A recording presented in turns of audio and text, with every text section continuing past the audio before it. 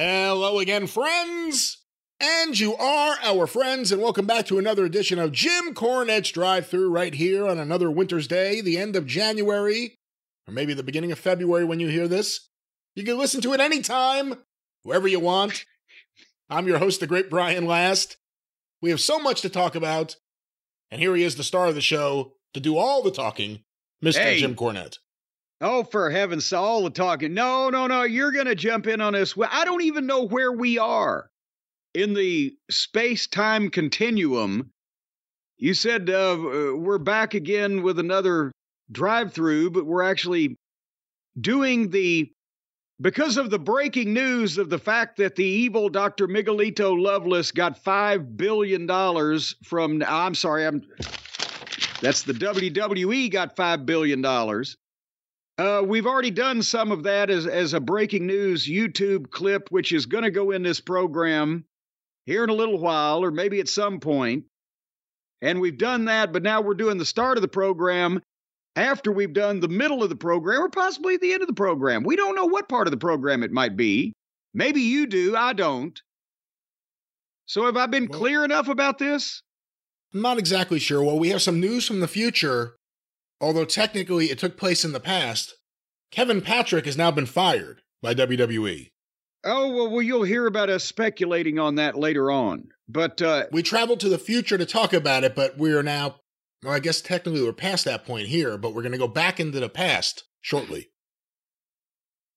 Welcome back, my friends, to the show that never ends. We're so glad you could attend. Please come inside. Come inside.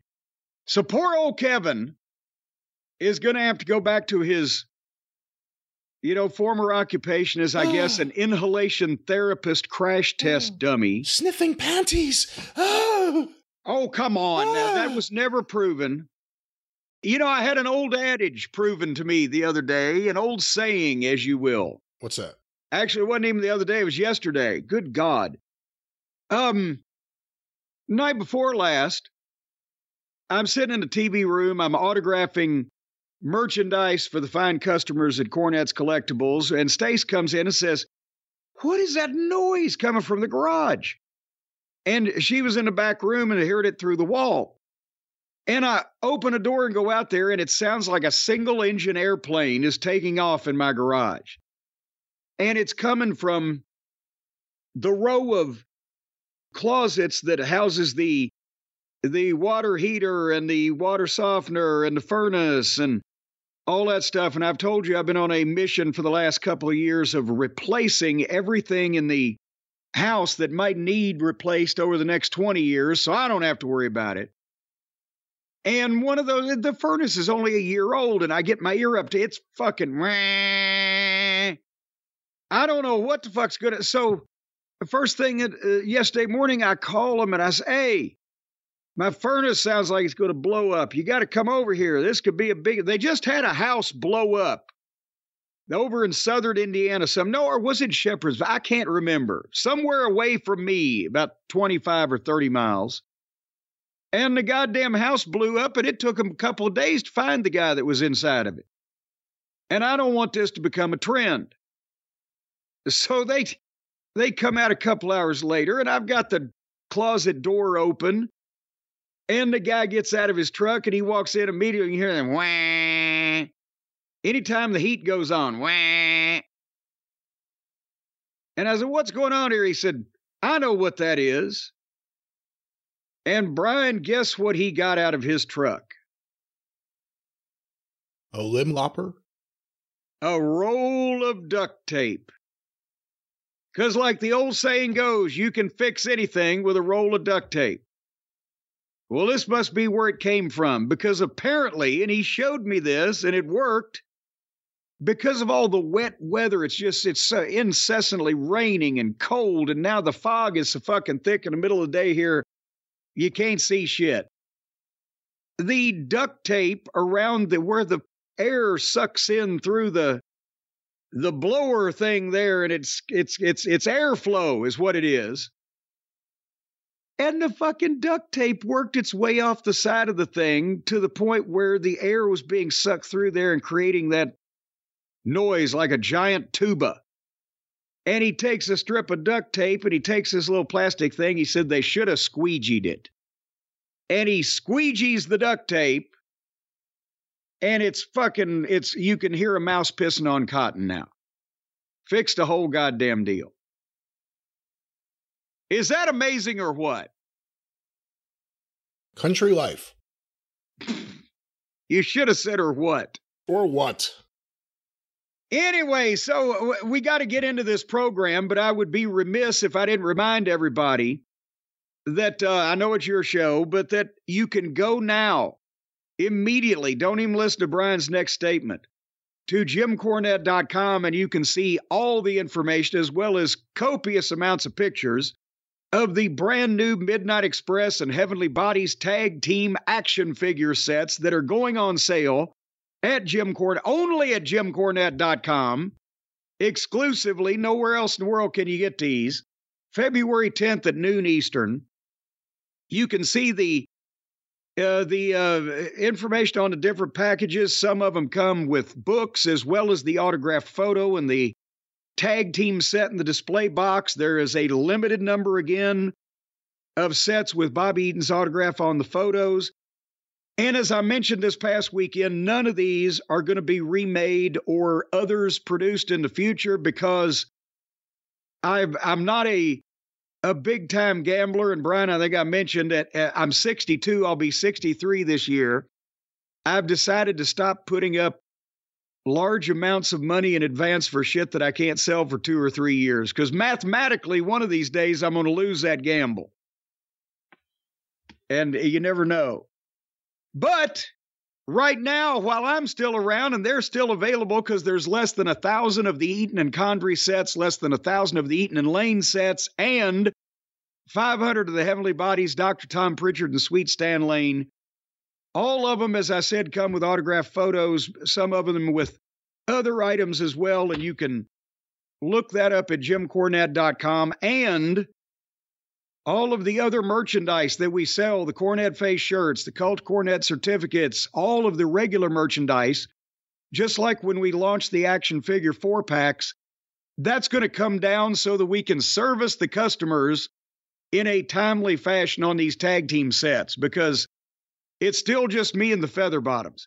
So if you don't want a tag team set, but you want anything else that we sell, order it before February 10th, because that stuff will be down until we fulfill the orders for the tag team packages, make everybody happy. That's what I got. Yes, you do, and that's what everyone will have. Everyone's excited about these tag team sets. I've got something, and I'm going to spread it around and give it to everybody I come in contact with. You never thought about, with the Heavenly Bodies, getting any kind of matching jacket, I guess?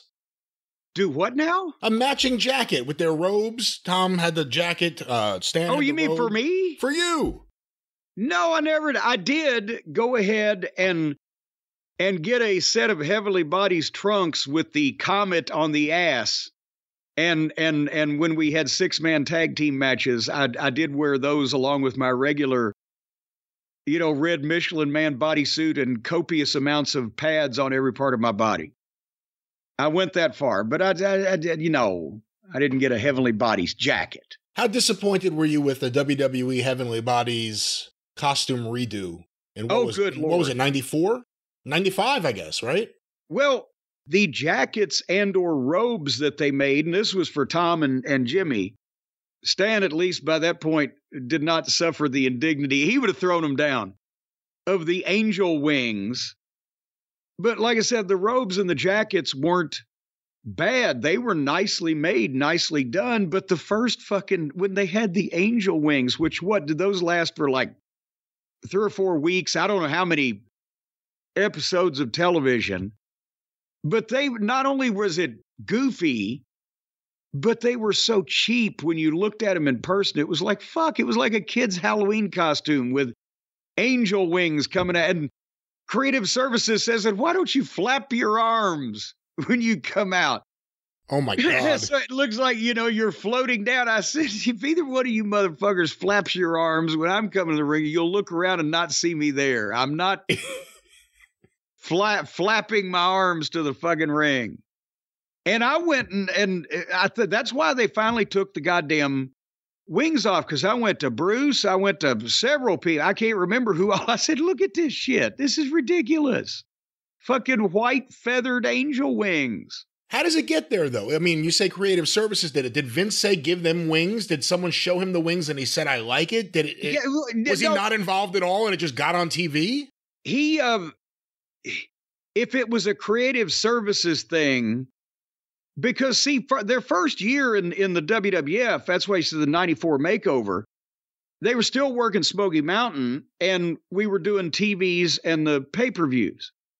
And then when they went full time, they wanted to give them new outfits, right? And again, no problem with that, just not with the fucking goofy fucking wings. And what would happen in a situation like that is creative services would send shit to Vince, and depending on what day of the week it was, I mean, if it had been Thursday instead of Tuesday or whatever, he may have liked fucking Chili McFreeze for Steve Austin. And they would send over ideas like that because they weren't the wrestling people. They were supposedly creative services people who would get the basic idea. Well, we're bringing this wrestler in and he's a plumber. And they'd go from there. And 99% of it would get wadded up and tossed. They'd fax the stuff in the era of that, or they'd send it over in an envelope. And Vince would look at it with me or Bruce and Pat, whoever may have been at the time, and something might catch his attention. All he wanted was sort of like with Shit Stain. He just wanted a million ideas, and he'd sit there and stare at one or two and huff at most of them, and and then he would think of something. But on occasions, yeah, that'll be great. Yeah, they got heavenly bodies, they got the wings. Yeah, good. Moving on. Because it wasn't like he was reviewing a Steve Austin makeover when talking about getting the Heavenly Bodies new gear, right? So he wasn't going to fucking lose sleep over that. But that's how that would happen with anybody, with any gimmick. Did Bruce ever speak up and disagree with Vince or tell him that one of his ideas maybe wasn't up to snuff?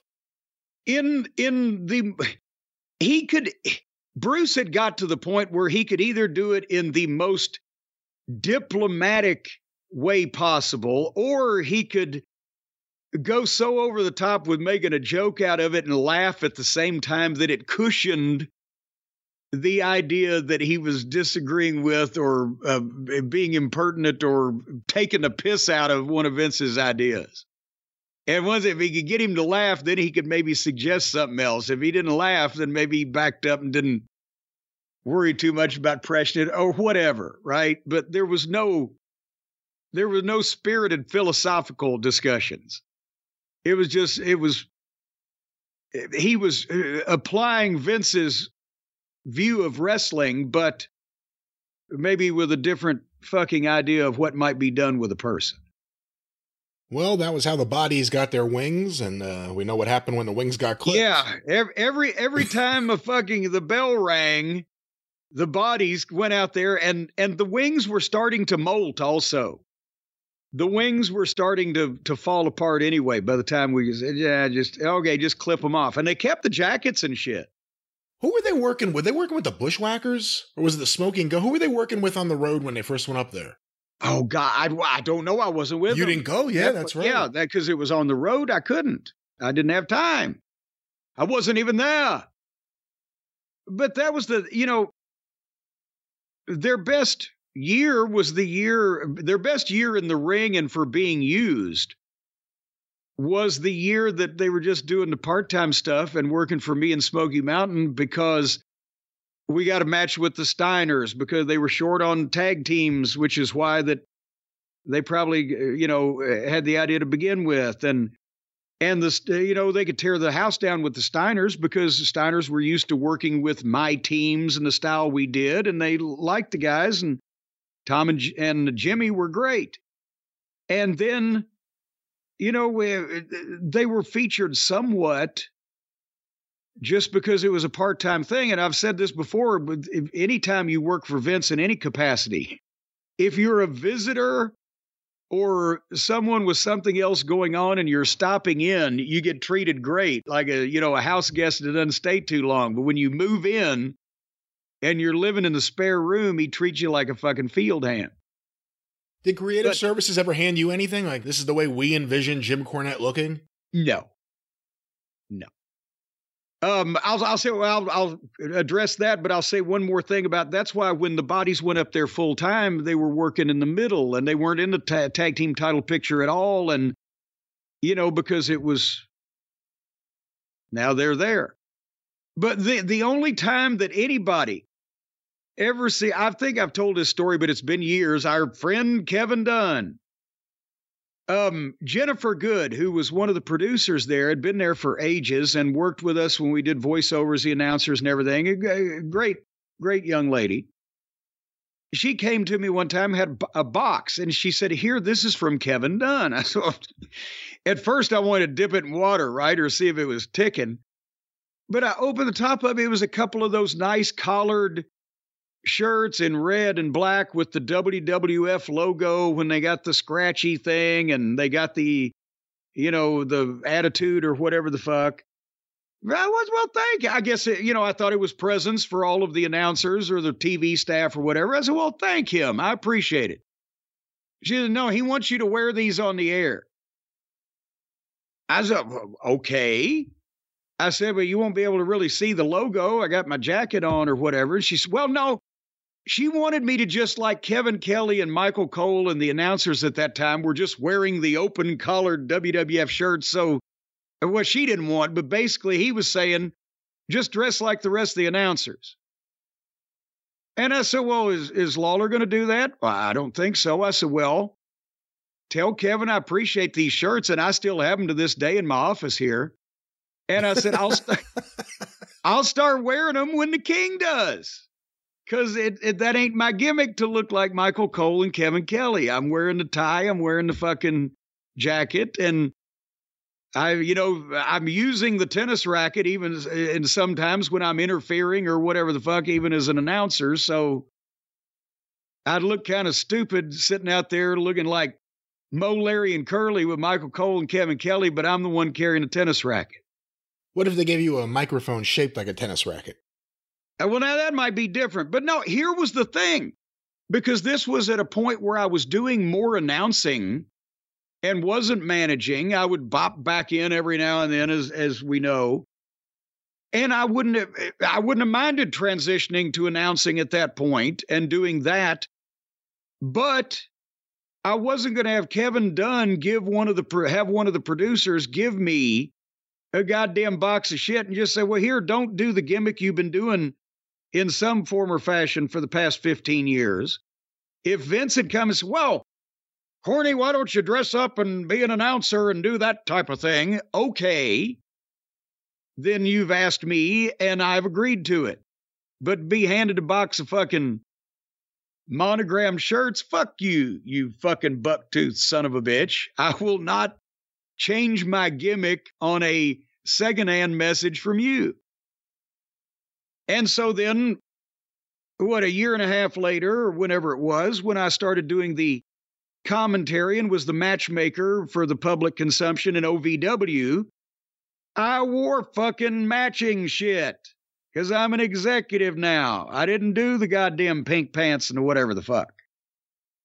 But that's because I was changing my presentation. I wasn't going to change my fucking presentation to the world on worldwide television for fucking a spot that I was having that was changing on a regular basis, and when the fucking head of the company had not even asked me to do it. Do you think if you hadn't gone back to Louisville, if you had been able to just live within that system, as awful as it was, a little bit longer, or a few years longer, you think that would have been your future role there, transitioning into full-time commentary? Jim Herd's dream?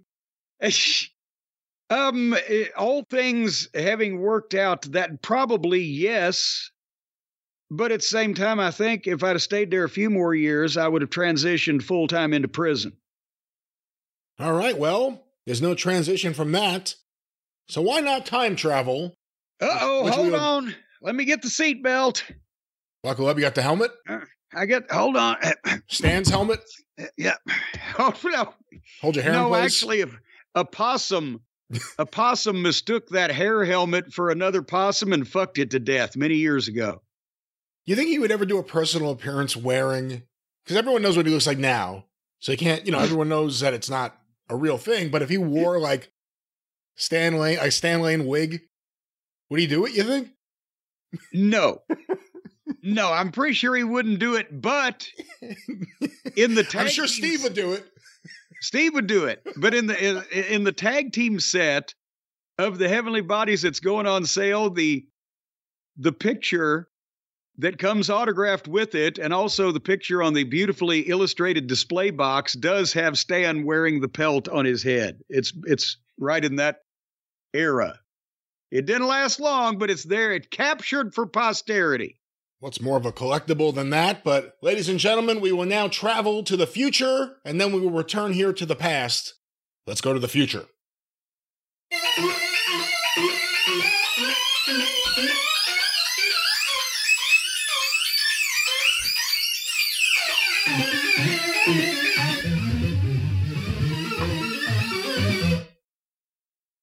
We are here in the future.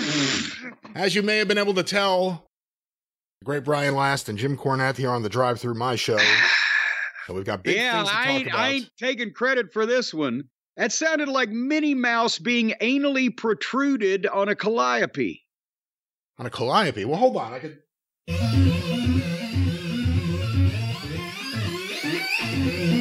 I could see what you're saying. I could see what you're saying. That's Mickey getting a delivery down the Hershey Highway from a trucker at a rest stop. Hey, what do you think about the fact that like Steamboat Willie, the first Mickey Mouse sound cartoon, the one that really made Disney a star, himself and then his company, it's now public domain. Disney no longer has exclusive rights to it. They could do whatever they want with it, but other people can as well. What do you think? What is it, 95 years, 96 years? 95, what is the I think, cutoff point? Yeah, well, there you see. And now, ladies and gentlemen, JimCornette.com, you're going to have a complete line of Steamboat Willie action figures, DVDs, books, and autographed pictures. We actually... Steamboat Corny. Well, we dug Walt up. Went down there and jackhammered under the concrete down there in Disneyland. Or Disney myth. World, rather. That's an urban myth. And no, we proved it. We went to see, everybody thought it was urban, but we went to the suburbs, and there he was. And we put the pen in his bony fingers, and then we moved the hand across the page, and so it's actually signed Steamboat Willie by Walt Disney's bony fingers. All right. We time traveled, and this is the best we could do. Father, forgive us. We know not what we have said on the previous part of this program, if you're listening to it in its entirety, because we weren't supposed to record today. We were going to record tomorrow, but 5 billion things happened in the wrestling business this week. And so we are trying to get a jump on all the new news and all the headlines by doing this, pretend then this will be dropped into your program, the drive-through. So it'll be dropped through later on, and we're very confused about where our frame of reference is on the day and date. Well, what a lot of people are confused about, Jim, we've heard from a lot of the listeners, a lot of feedback already. Does the news that we're about to talk about mean that the Raw reviews will stop on the show at the end of 2024? Is Jim ready to accept, to adopt, to go with the flow, to check out Netflix? To tolerate, to use reluctantly? How the hell do you use the Netflix? What kind of things? Do I have to get my own tower? Do I have to get any kind of antenna? What equipment do I need to purchase to use the Netflix? You have at least a couple in your office right now. You could use it on your computer. You could use it on your phone. You could use it on your TV. It's on every smart TV. How in the world am I going to use Netflix on my landline? On your landline? You said my phone. Your cell phone. Smartphone. I don't have the smartphone. I have the flip phone. It's got a screen on there, but it's just usually blue with a fucking day and date. If anyone else in the house happened to have a smartphone, perhaps a young woman who's with the times. Stacy's got those type of things, but I tried to encourage her not to bring them out in my presence. Well, she could access Netflix on her phone while you watched it on your computer or your TV. Oh, it works on a TV. That's right. Well, then now we're talking. So I guess at some point, I may very well break down between now and 2025 and get the Netflix guy to come out and hook me up for the Netflix. Well, it's not like that. It'll be on a smart TV. It'll be an app, or if you had it. No, I don't want TVs or anything. The refrigerator talked to me the other day. God damn it! What did it say? It made a fart noise. That's a message that Stacy sent me from somewhere else in the house. I was in the kitchen, minding my own business, preparing my burger patties, when suddenly the refrigerator went ding, and then it went, and then she went, yeah, something. It was wetter than that. Something like that. So I've already got the refrigerator talking to me. I don't want another appliance that's smarter than I am. Things just start going on and off by themselves around here these days. I thought you already had a smart TV in the house. Well, it's technically it is, but it doesn't. Well, now, son of a bitch. Even though I have the cable box hooked up to it, it is a smart TV. And when the oven is preheated, I get a graphic on the TV that tells me the oven's preheated from that new smart oven that I fucking got. Well, I didn't realize you. Now I understand why you hate all the smart stuff. I didn't realize you guys are knee deep in it. Oh, no. Every single thing you've mentioned so far is a smart item. I'm knee deep in it. Stacy's head first in it. All this new shit. Mistake I made was making enough money to pay for this shit. Now, and I'm sure they're all conspiring against us at night. The refrigerator's telling the stove and telling the dishwasher, hey, just as soon as he walks by in the dark, fucking throw the goddamn little drawer in the bottom of the stove out. He'll trip and he'll fall head first into the dishwasher and you can scald him. See, you have to believe if all the concerns about AI are real, and how could they not be? If we get to the point where the computers decide to take over, they would all communicate with each other. Yes. They'd all be part of the same fraternity of human-destroying robots. Well, this is a real bleak episode so far. Yeah, and there's the new room that we got remodeled. You can't use the light switches in there. You got to speak to ECMO or whatever the guy's name is. Tell him turn ECMO? the fucking lights on. Who's ECMO? Hey, ECMO, turn the lights on. Or, hey, ECMO, turn Alexa? the heat up. Whatever. I don't know. It's some guy's name. ECMO. I don't know. No, I guess not. Well... So I just keep my head down when I go in there. I put a robe on, or I'm always dressed just in case that the fucking light bulbs are taking pictures of me to send out in space to their master overlords. All right, what are we're talking about the Netflix. But back to Netflix, another way you can access it, a lot of people, including myself, my cable company has it now in the cable guide. I can go to a Netflix channel, sign into my account, and just watch it through the cable box. Yeah. How do you sign into the account? I just turn my TV on. That's what we used to. Just turn the goddamn TV on. Now you got to turn the TV on, make sure the cable box is on, hit the right input for the fucking TV so it doesn't take you out into the goddamn interwebs. It's a lot of where the things have to fucking load. It's a lot of work. When I was a kid, you just turned the goddamn TV on. Well, again, the question before we get to the story, if WWE's main show, at a minimum, just that, will be on Netflix, we'll see what happens when the Peacock deal is up with the premium live events and everything else. Will you be willing to check out Netflix or... Yes, I said earlier, some way or another, we'll figure out how to have the Netflix hooked up over here. Because I know you'll browbeat me until I do. But I'm not looking forward to it. Do they have on-screen fast forward? Can I DVR this type of thing? These are questions. We can't just sit there live for 3 hours. You can fast forward, you could pause, you could do all these things, but also there's an archive there, so you don't have to DVR it, everything's just there. And it picks up wherever you left off. Unless you don't want that, you can go back to the beginning. Well, all right. All right. Imagine a virtual DVD. I guess that'd be the best way to put it to you. You put the DVD in, you have the menu option, you can press play, you can pause, you can fast forward. It's just like that.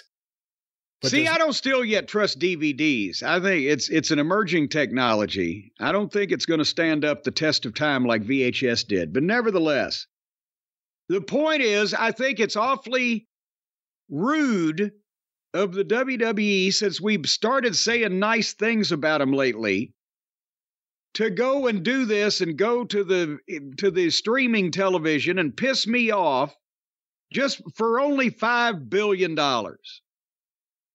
Certainly, they could have taken a little bit lower offer from somebody else, knowing that, well, Cornette's not going to be happy about this. But there's the thanks you get.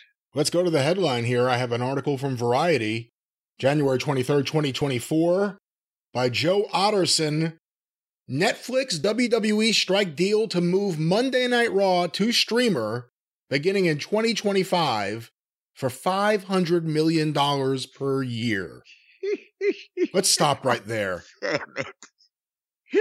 A wrestling company is going to be paid $500 million a year for one of their shows to air somewhere. That's incredible. One of them. And for 10 years, and some wise ass on Twitter said, well, but they say there's a clause they can get out after 5 years, so it's not really a $5 billion. Okay, $2.5 billion. Now the question, I guess the thing is that they figure, first of all, because we talked about, well, they years ago, and Vince's big thing was we want to be back on network TV, and they got Fox. Now they've lost Fox, but at the same time, we said, well, would they want to be on streaming? Because, you know, they're still not going to be as visible maybe as they've been on some type of regular television. But for $500 million a year for one of the shows, that's not even all of their rights fees. They could run Mighty Mouse cartoons and goddamn wouldn't have to lift another finger, wouldn't they?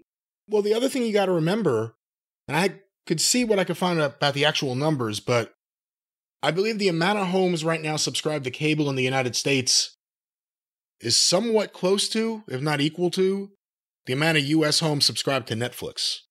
Oh, well, and actually, that's a point I was going to make before I got sidetracked with they're switching their whole model, is that over 10 years and getting paid all that money anyway, by the time it's 11 years from now, I guess they're figuring everybody's going to be streaming this shit. So we'll be on equal footing with almost anybody else, network television or whatever. They're thinking ahead. Maybe by then, hopefully, I'm just quietly reading a book in a chair rather than having to stream every goddamn thing. But that's an unheard of amount of money that they're going to be taking in just to produce television that is watched by still, even though they're doing very well, what a fifth of the amount of people it was watching 25 years ago when they weren't even in the same stratosphere. This is just insane. Once again, Tony Khan, whack. Like, fuck you. You spent your father's $100 million over the last 5 years. We're going to make $2.5 billion for one show in that same amount of time coming up. And let's remind everyone, it has it here in this article, the rights to SmackDown were sold to NBC Universal and USA Network in a 5-year, $1.4 billion deal. NXT to the CW, apparently between 20 and 25 million a year for 5 years. So that's 125 with the 1.4 and a 1.6. It's almost closing in on $7 billion. Plus merch. Plus merch, yeah. And trans is extra. So, I mean, that, again, It's a ridiculous amount of money. And, who could, I guess Vince saw this, but Vince has seen a lot of things and they didn't come to fruition, but he can say he saw this one. But again, it's a sign also that the new ownership, they've got everybody in place and bringing people back, which we'll talk about in a second. But they can go in and talk to these people and make these deals because they're so heavy now with UFC and WWE and the whole TKO thing and then Nick Khan, the Hollywood agents and the Ari Emanuels and these fucking wheeler dealers. This is Hollywood now. And the amount of money is ludicrous. But the one thing you read in that story quoted it as Monday Night Raw, but the actual original release telling us what was going on, didn't it just say WWE Raw? Because a few people picked up that they didn't say specifically Monday night. It could be any old night. It would make sense, I would think, to keep it on. I mean, if it's Netflix and they have there's no programming issues, you're not bumping into anything else. It's a streaming platform. I would keep them on Mondays, wouldn't you? Well, how would that work in terms of they're going to air it live like they have been, right? Right. With I guess less commercials. See, I've never watched the Netflix. I don't know what they do about that type of thing, but Netflix has introduced commercials, but in some of their programs, I mean, something like this where they're paying all this money, I'm sure there'll be something, but it won't be the level of USA Network, I wouldn't think. Well, but also you said it's right there. It's archived. You can go back to it and you can start in the middle or whatever. So the way that they've now USA Network or whatever network, any of the WWE programs, whether it's SmackDown on Fox, Raw on USA, or whatever it's going to go into, blah, blah, blah, they air the program live on that particular network, and then they put selected YouTube clips up, but those networks on demand services, if they have them, are behind. In other words, you can't go to Fox on demand the next day and watch that SmackDown. You got to wait a week or two. And depends on the system. I don't know if that's universal everywhere. I think it may be because here's the question I'm about to ask you, because this was a concern even, back in the day. If you can watch it anytime, if it's going to be rerun multiple times, for example, that takes the urgency away from seeing it live, or if you can see it immediately on demand, it takes the urgency away from seeing it live. They can't do anything about people's personal DVRs, just like they couldn't do anything about VCRs. But with the Netflix service, is there going to be, if you can watch it anytime after it happens, then is there going to be the urgency to watch that live and the attention paid to the numbers of its first airing when anybody can just hop in and start from then on out? I think that's the one. Am I asking this the right way? I think it's a great question. I personally believe that it's very similar to TV in this way. Live is live. No matter what's archived or what you DVR or what's available, everything's available everywhere right away. But something live is still a thing that if you have an excited fan base, if it's programming that's rewarding to the fan base, if you have a lot of good things going on. I like the way you worded that, by the way. If it's programming that's rewarding to the fan base. If it's good and people have a reason to keep coming back and they want to keep seeing what's going to happen next, live, I think even if everything's instantly available, live is still the thing. Twitter, anything that happens on Twitter, everything's live. So like even that small percentage of the audience, no one's going to be like, I'm going to wait until after I get a chance to watch this. Right away, as soon as something happens, it's out there. You want to see it before you read about it. Well, you may be right. We'll see what happens with it. But do they care at that point? Does Netflix have ratings? I'm sure there's all kinds of ways. The refrigerators are talking to the fucking stoves. I'm sure there's a way that they can measure exactly how many people are viewing a program. If they're paying that much money for it, they ought to be. But will there be emphasis on any ratings per se on Raw Netflix like there still will be on SmackDown on USA Network or whatever? It's funny, too. Netflix is the one that was doing that Vince McMahon docuseries, right? I wonder if that got fucking 86'd as part of the deal. It'll be interesting to see what happens there. This is a major move. You know, I thought the two most likely candidates were Amazon and Netflix, just because I think this is what's happening. These guys have money to throw around.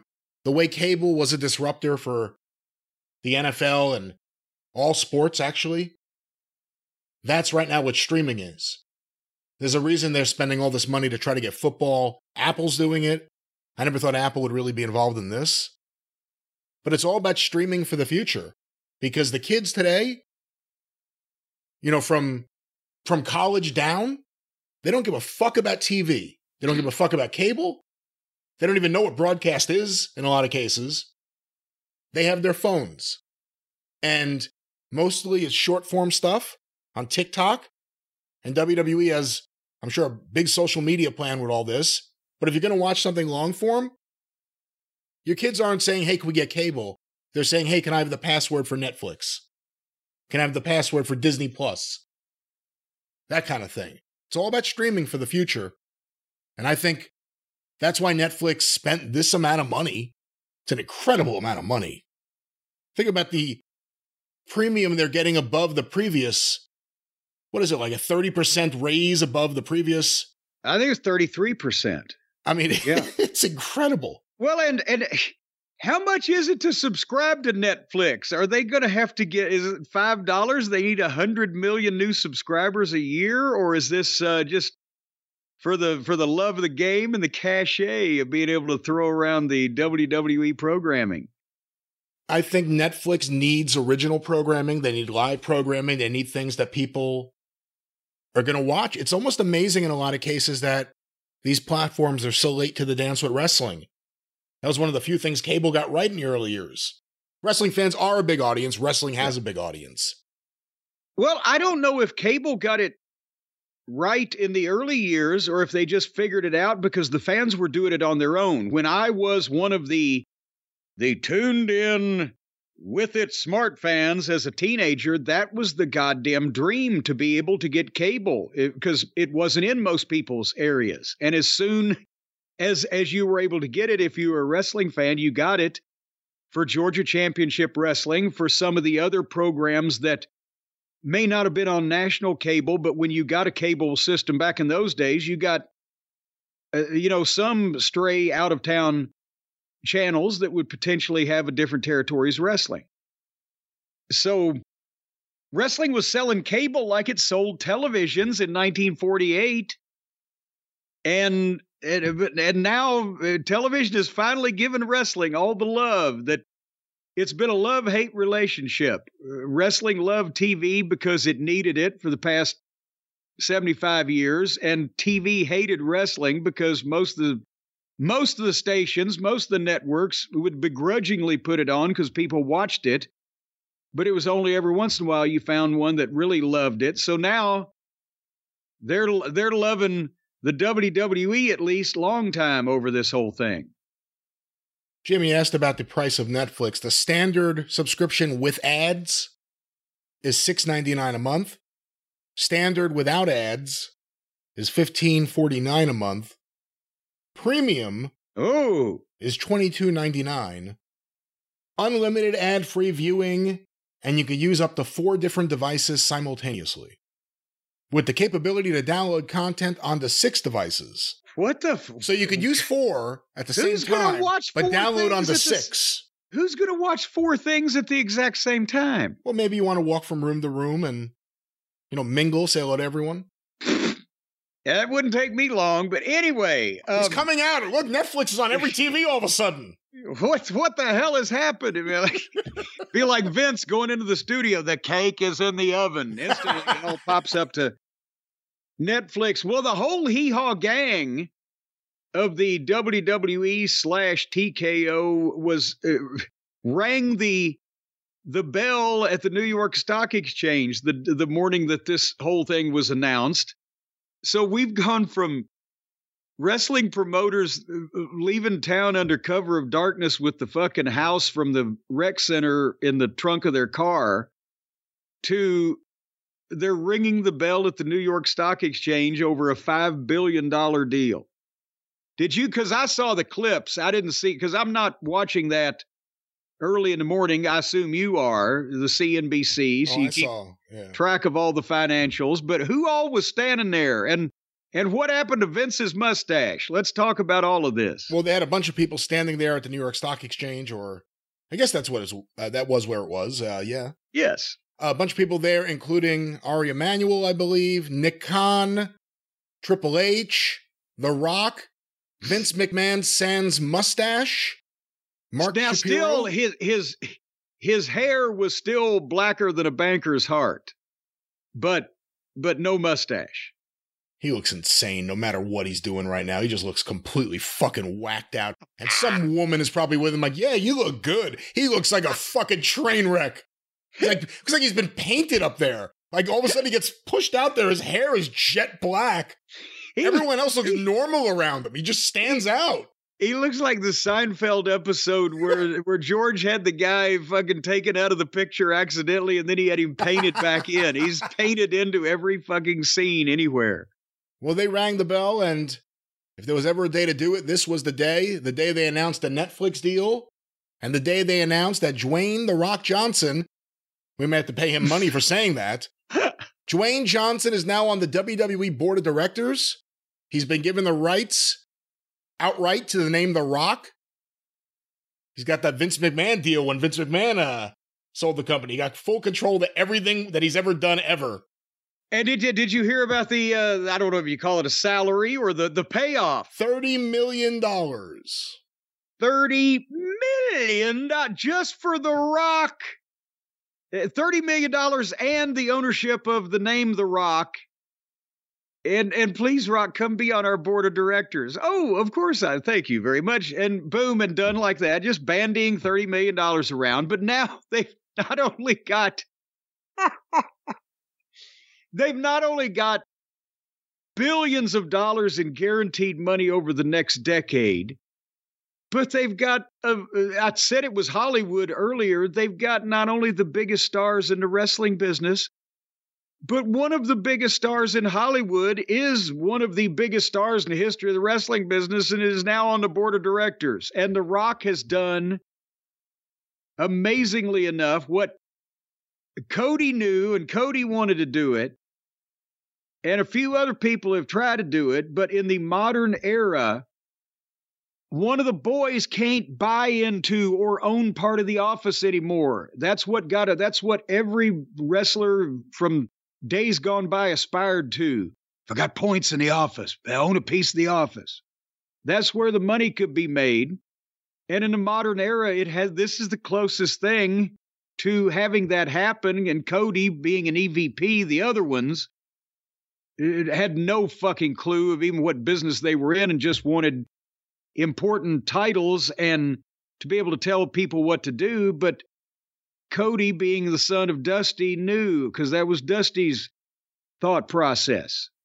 And so now one of the boys has technically been able to make it as close to ownership of a big promotion as you can these days. Well, Triple H was there. Let's not forget that. Well, but you know what? Even he had to marry into the family that already owned the company. This is like one of the boys just being a big enough star that Eddie Graham said to fucking Paul Jones, cut him in for 5% of Atlanta and he'll come and draw you some money or whatever. The old-fashioned way. Yeah, this is also something that helps him. He hasn't had a good couple of years. You have to wonder, would he be here, Dwayne Johnson, right now? Would this all be happening if he hadn't just, completely bombed in his attempt to take over the DC film universe with Black Adam, which was an epic disaster for the studio. You hate The Rock. No, it's a fact. You are an anti-Rockite. I mean, look, I definitely think he's completely full of shit to the core as a human being. But this has nothing to do with that. This is me discussing the facts that have happened that have been reported in newspapers. Hey, he's had a hell of a couple of, he just got a check for $30 million to be on a board of directors. That's a horrible fucking couple of years. He doesn't need you defending him. I'm just saying I would consider my last couple of years, if I had just got out of goddamn solitary confinement where every day from noon to midnight I had to stand on my head in a fucking 2-foot pile of shit and then got $30 million at the end of it. Well, the past couple of years hadn't been all bad. I agree. It's the Young Bucks argument. Who gives a fuck? We got all the money. I completely understand. But you can't deny the fact the XFL's been a fucking disaster. Black Adam was a fucking disaster. Well, now, wait a minute. Young Rock is one of the worst television shows in the history of television. Well, now, there was My Mother the Car, but didn't the XFL just merge with something? Yeah, with like 2 other leagues that make no money and are going nowhere. Well, now they're 3 times as big and important as they all used to be because they merged together. They can call their Super Bowl Super Clash. I'm sure it'll do great.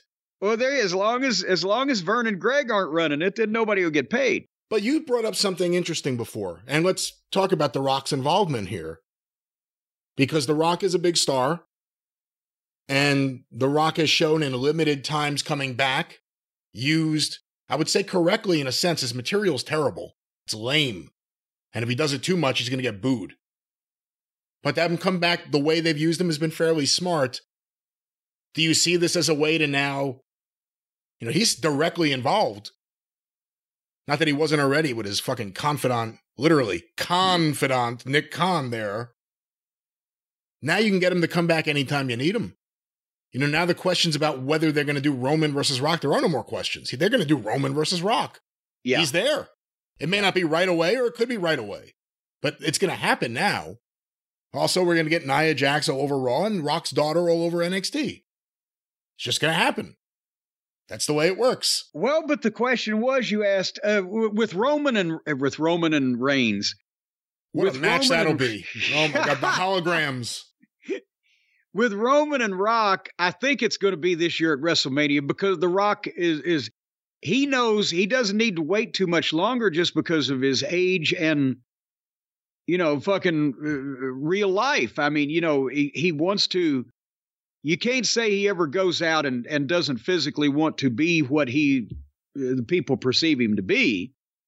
So I think that's probably going to be sooner than later. I would imagine at WrestleMania in Philadelphia, WrestleMania 40, whatever the case. As far as, well, now he's there whenever you want him. They can't want him too much, though, because it would cease to be special. When you have literally a goose that can lay a golden egg, don't goddamn stand over the fucking goose with a stick going, come on, goddamn it, give me another one, give me another. No, it needs to be special. It needs to be an appearance just to speak to everybody for a surprise in a major arena every once in a while. That's also televised. It needs to be after the WrestleMania match. I would imagine that maybe that's the last match, or maybe there's one in a couple of years. Maybe he's a referee at some point for WrestleMania. I mean, because that doesn't take anybody's spot away and still adds The Rock's name to a card. And people would have flashbacks of the Attitude Era when they did those type of things. What if The Rock doesn't want to do what the head of creative wants? Well, then The Rock ain't going to do it. Because that creates a really bad dynamic right there. But the thing is that they're also not going to go to him and say, well, God damn it, they're going to say, oh, you don't like, well, we thought we might run it by you. It's going to be that kind of thing. He's on the board of directors. He's a huge movie star, and he doesn't have to do anything. So they're not going to fucking argue with him. Unless if it was Triple H who believed in it and who could take him in a closed room, he'd be the one, if anybody, to make the big pitch or to try to twist the arm. But otherwise, they'll work around whatever fucking hesitation there is. You brought up Roman versus The Rock potentially at WrestleMania. With this deal, with The Rock's direct involvement now and everything going forward, does that change what you think the finish should be? And no, because taking the business aspect and real life out of it, it's a downer if The Rock comes back at this point and gets beat by Roman Reigns. That would be because then that's almost like Andre versus the Sheik in Toronto. Because the people, they've kept the streak of Roman Reigns and the undefeated nature. They've kept that going well. But sooner or later, there has to be the fucking, the ultimate fucking comeuppance for the heel. And if they don't get that, then they get pissed off, Andre and Sheik, and after Sheik's 7-year win streak and fucked every baby face in the business. Andre the Giant, 1974, people, oh my God, nobody can beat Andre. And 4 minutes later, Sheik throws the fireball and Andre rolls out and is counted out with a burned face. And that was the beginning of the downhill slide. You can't go too far. Who else would they buy and believe was going to beat Roman Reigns if The Rock shows up and doesn't do it? It would take the wind out of people's sails that night. And then even if, then say Cody was going to fucking beat Roman at the next big pay-per-view or whenever, the people might say, fuck it, I don't believe it. He beat The Rock, and it hurts business because they won't buy it or watch it. That's what I'm saying. Let me look at it the other way. I don't think that The Rock should be the one to end things for Roman because no one's getting over, no one's getting elevated, no one's getting a chance to prove themselves in a spot. It's just returning to The Rock physically, age-wise, how busy he is. That's a rough thing I agree. To do. I agree with you that. Agree? Too. I agree. I agree with. Did I say agree? You said agree. I agree with that. I agree with that. I agree with that. That's why sometimes trying to figure these finishes, you're in the corner, damned if you do and damned if you don't. You got a match that can draw, but what do you fucking do with it? And if there was a way that somehow someone else could be the one to defeat Roman for a championship while The Rock and Roman could live in its own universe and just mano a mano, they could have that, not for the title. Is there a way? See, we're not mind reading the creative. Is there a way that they believe that if they do something in such a manner, they can turn Roman babyface out of something and have him run against Heyman and someone? Then that could play into it also. There could be a double whammy. One thing could be one night, one thing could be the next night. You don't know what they're thinking. But it is a problem. You don't want to beat the fucking Rock and take the wind out of everybody's sails, but at the same time, you do want someone you want Cody to finish the story. Or you want whoever you want, a full-time, younger, main roster regular to get that rub and advance from there. Although the idea of The Rock losing, if he is going to be around, gives you the chance to do something really different with him in terms of week-to-week booking, of some kind of storytelling. The Rock didn't win. What does that mean? What is he going to do? The other option I hadn't even thought about until while you were talking about it, we're thinking the match has to happen. What if it's Cody versus Roman with The Rock as the referee? And you're just setting up the bigger match at a later date. Doesn't have to be WrestleMania. They do stadium shows all the time now. Well, then you would probably be able to let Cody finish his story and at the same time set up Rock and Roman. Cody gets to get his hand raised by The Rock. Well, he might yank it out of the socket. Well, but now he is quite large, yeah. Well, and now people are reporting on the interwebs from what I saw this morning that it's going to be Roman and Rock, and it's going to be Punk and Cody as the co-main event.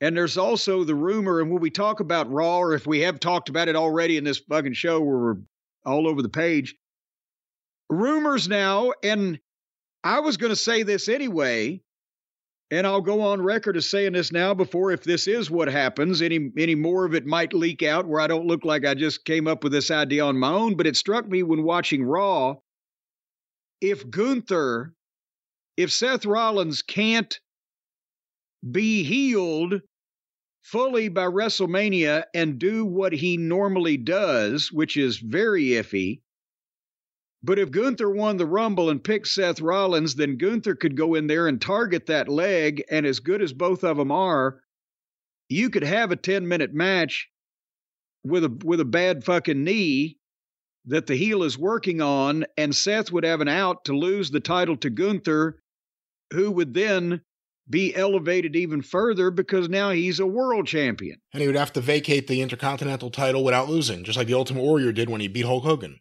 Boom goes the Dynamite, and then the reason for Punk and Cody would be that they were the next to last and the third to last to be eliminated before Gunther, and they probably caused it themselves to each other, and therefore Punk blocked Cody from telling his story, but Cody blocked Punk from fucking achieving his dream, and we got to have this out. Well, we will talk about Cody and Punk in a little bit. I will say Gunther, no disrespect to Samoa Joe, but Gunther could be the best bully world champion heel in a long time. Watching that promo, just watch, even when he's kind of being nice to people, there's a bullying because of his size and his look and the way he delivers his lines. And then you see him wrestle. He's an in-ring bully. He's great. And he and Joe, different body types, different work styles, different everything, but at the same time, they do have that similarity. I agree with you, but Gunther, I think, even is a better bully because he not only looks like, a foreign, German menace, but he looks like a narc. And he just has that fucking look to him like, you fucking prick. So I think if he was 17 years old, you can see him in a sweater stuffing somebody in a locker and giving him a wedgie. Well, that's right, but maybe not The Rock, and that's the story of The Rock now on the board of directors. Jim, I mentioned Punk and Cody. We'll talk about them in a minute. More news broke this past week. It has been reported that Kevin Patrick has been removed from the SmackDown broadcast team. And sent immediately to an oxygen tent because he was hyperventilating when he was told the news. I got a pink slip. It's pink. I'll SmackDown with Butch. He's Pete Dunne again. Seriously, whoever decided to put him on commentary did not do him any favors. That was clearly not the role for him. It was ridiculous. And then you put him next to someone like Corey Graves or Wade Barrett. Everyone else has a strong voice. And he's panting. Panting. Oh, look at Escobar. Oh, he's going to the top rope. Oh. So I don't know how much more of a future as a commentator he has in wrestling, but maybe. But no, the thing is, Tony Khan's going to pick him up. He's going to hire him immediately because he's going to start calling when Kenny gets back from his problem with his guts being malfunctioning. Then Kevin Patrick is going to be Kenny's announcer, and that way we can have the talent and the announcer both doing the phone sex voice. The Breathless Bunch. The Breathless Bunch. Hey, but think about that. When has somebody had their own announcer? And now, I'd like to introduce my announcer who will announce me. May I introduce you, Kenny? Omega. Seriously, how bad was he, and how bad of a fit was he? I don't know what I've never met the young man personally. So maybe he was trying to show how, exasperated you can get at all of this craziness going on here and put the action over whatever. But it didn't seem, and he was so up there like that. I understand that he started out as an interviewer, right? And then they just, for some reason, they're always looking for young, supposedly good looking. I guess that's in the eyes of the beholder. Panting. Say again? Panting. No, the panting has not been a requirement up until now. They want young, supposedly good-looking, camera-friendly people to be the announcers rather than the people who announce like announcers, which was the battle that Jim Ross fought for years. And, the battle that Kevin Kelly fought, on a losing streak most of the time because Kevin Dunn liked Michael Cole.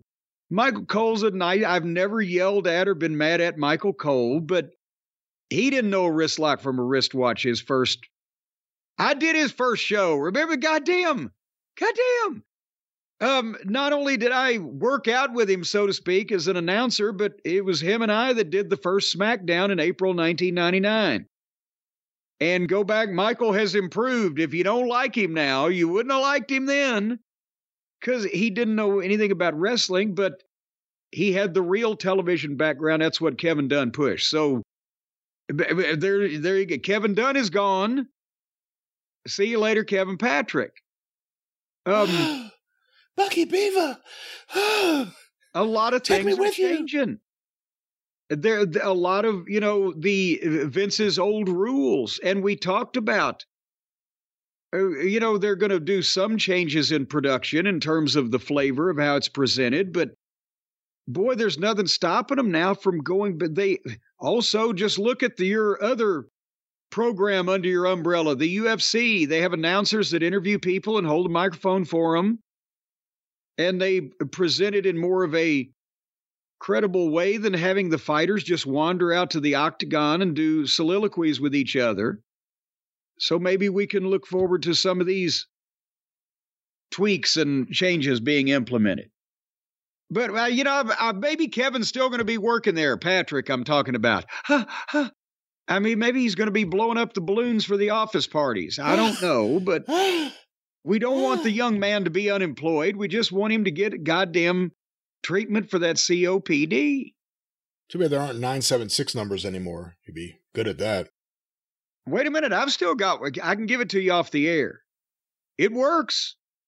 It's the same girl all the time, but it works. All right. Well, that's Kevin Patrick. She sounds a little old. I think it's because her dentures don't fit properly. One of the more ridiculous clips we've ever put on YouTube. Here's the Kevin Patrick clip. But Jim, moving on from there. Yes. We're not going to talk about all of Raw right now, but here in this time travel session, let's talk about something you and I talked about off air. You had not seen it. I had. I told you my thoughts without spoiling too much. Everyone's talking about it. Over 1 million people so far on YouTube are talking about it. CM Punk and Cody Rhodes on Monday Night Raw. Well, yes, and we had talked Tuesday morning because that's when we gathered together on the phone to discuss all of the breaking news. And I said, I'm going to watch it, but I haven't yet. And you said, well, you won't commit yourself. But holy shit, this was at a completely different level and tone. And as we said, a new day with new people in charge and new, or maybe old things being allowed now that were verboten before. But this felt like a fucking wrestling show for the time they were talking to each other. You could close your eyes and you could envision this happening in Mid-South Wrestling, or this happening in Crockett Promotions, or in the far distant past good old days of WCW before Turner Broadcasting dismantled it. Big names talking to each other in the middle of the ring. They didn't go this long back in those days. But it was serious. It was adult. It had, both guys sounded like they meant what they said.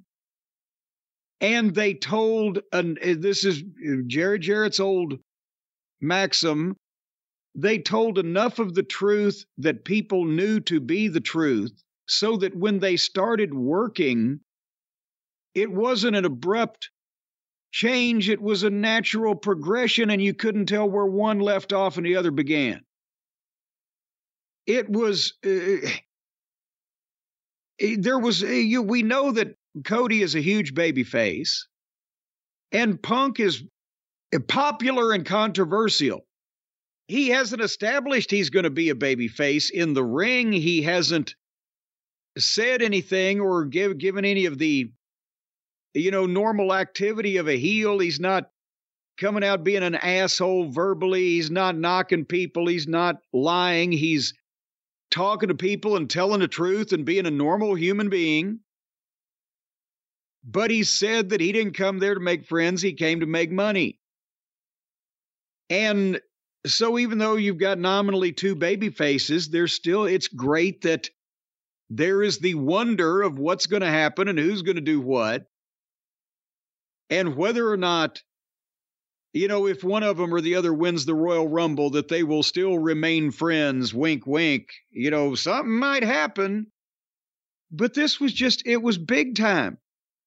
And and the people were not only popping and chanting for both guys, but they were listening to what they were saying to the point that the fucking zingers didn't get cheers or boos. They got oohs like at a goddamn studio audience rather than an arena with 15,000 people in it. They were hanging on the words. They were listening to what they were saying. And coming out of this, you not only want to know what's going to happen between these two in the Royal Rumble, you want to see them wrestle in some fashion. You want to know the next thing that's going to happen or take place, or whether you've guessed it right or not. This was fucking brilliant. Talk for me for a second. Well, I thought the zingers, if we're going to call them that, were creative. It was creatively done. The way they hit each other, you're waiting for it. And when Punk hit him first, like you said, the crowd, ooh. And then Cody hit him back perfectly. And, I want you to talk more about what you think about the segment, but let's bring it up here. I hate to always have to go back to this, but enough people are talking about it. You look at the dichotomy now between AEW and WWE. What you just saw on Raw should have been the biggest moment in Dynamite history. It should have been something leading to the biggest event or moment in AEW history. It's something that should have been on a path of growing viewership or interest. I believe the Raw ratings, this segment peaked at 1.9 million viewers live. Good Lord. It jumped. It jumped like 300,000 viewers. And then you see like the Young Bucks come back and no one cares. It's crazy not to look at Cody and Punk here in this situation and realize this could have been somewhere else. And now look at where we are today. Well, yeah, it's Tony's most high-profile alumni that used to work there, and Cody was not popular with that audience because he was the anomaly amongst the original group that they brought there that wasn't the trampoline playground parkour expert, that was the business mind, that wanted to be Dusty Rhodes' son, that wanted to take interest in the production and the creative and the promoting and be an executive. And the other ones wanted to jack around with Tony's fucking pocketbook. And so off he goes, and he becomes the hottest babyface in the biggest company in the world. And then Punk, who goes in there to AEW with the attitude of, I want to prove that I can make a difference, and I'm going to draw them some money, and we're going to take this thing somewhere. And he did, but they didn't. And especially the Buckaroos were so insistent on keeping that campaign up to fucking drive him nuts and run him off that finally, all right, fuck it. And he immediately goes to the fucking same company and becomes the biggest fucking attraction they've got. Because which one are you talking about? Which one of these two guys are you talking about? Okay. Punk. And now every time he came out and broke social media, his first quarter on television jumped 400,000 fucking viewers. Jumped, not did, like he was doing on Saturday night for the other guys, but jumped 400,000. So Tony had all the ingredients for the cure for cancer, and he fucking threw them out because he had a couple of fucking stale, expired NyQuil pills. And now they're doing all the numbers that, that we've talked about, but it's part of this five. He should be 5 bill Phil, by the way, instead of 1 bill Phil. But we're talking about these guys doing these numbers over here. And meanwhile, Tony is left with a hospital ward full of top talent and a hangdog look on his face, like, what the fuck? I booked a tournament. Well, we'll get back to your thoughts about this promo. Let me just bring this up just to compare in terms of decision-making and how hot things are and how cold things are. CM Punk and Cody Rhodes, War of Words, the full segment, not to count any clip segments they've already put up, in one day on WWE's YouTube has done 1.3 million views. And that would probably be in addition to the people, almost 2 million that saw it live. Why would they go back and watch it? Maybe some of them watched it again, but there's unique viewers, as they say. 6 days ago, AEW put up the video for the Young Bucks interview with Renee on Dynamite. Oh, their big return where they were going to explain themselves and what was going on. Spy versus spy. That went up 6 days ago. It's done 100,000 views.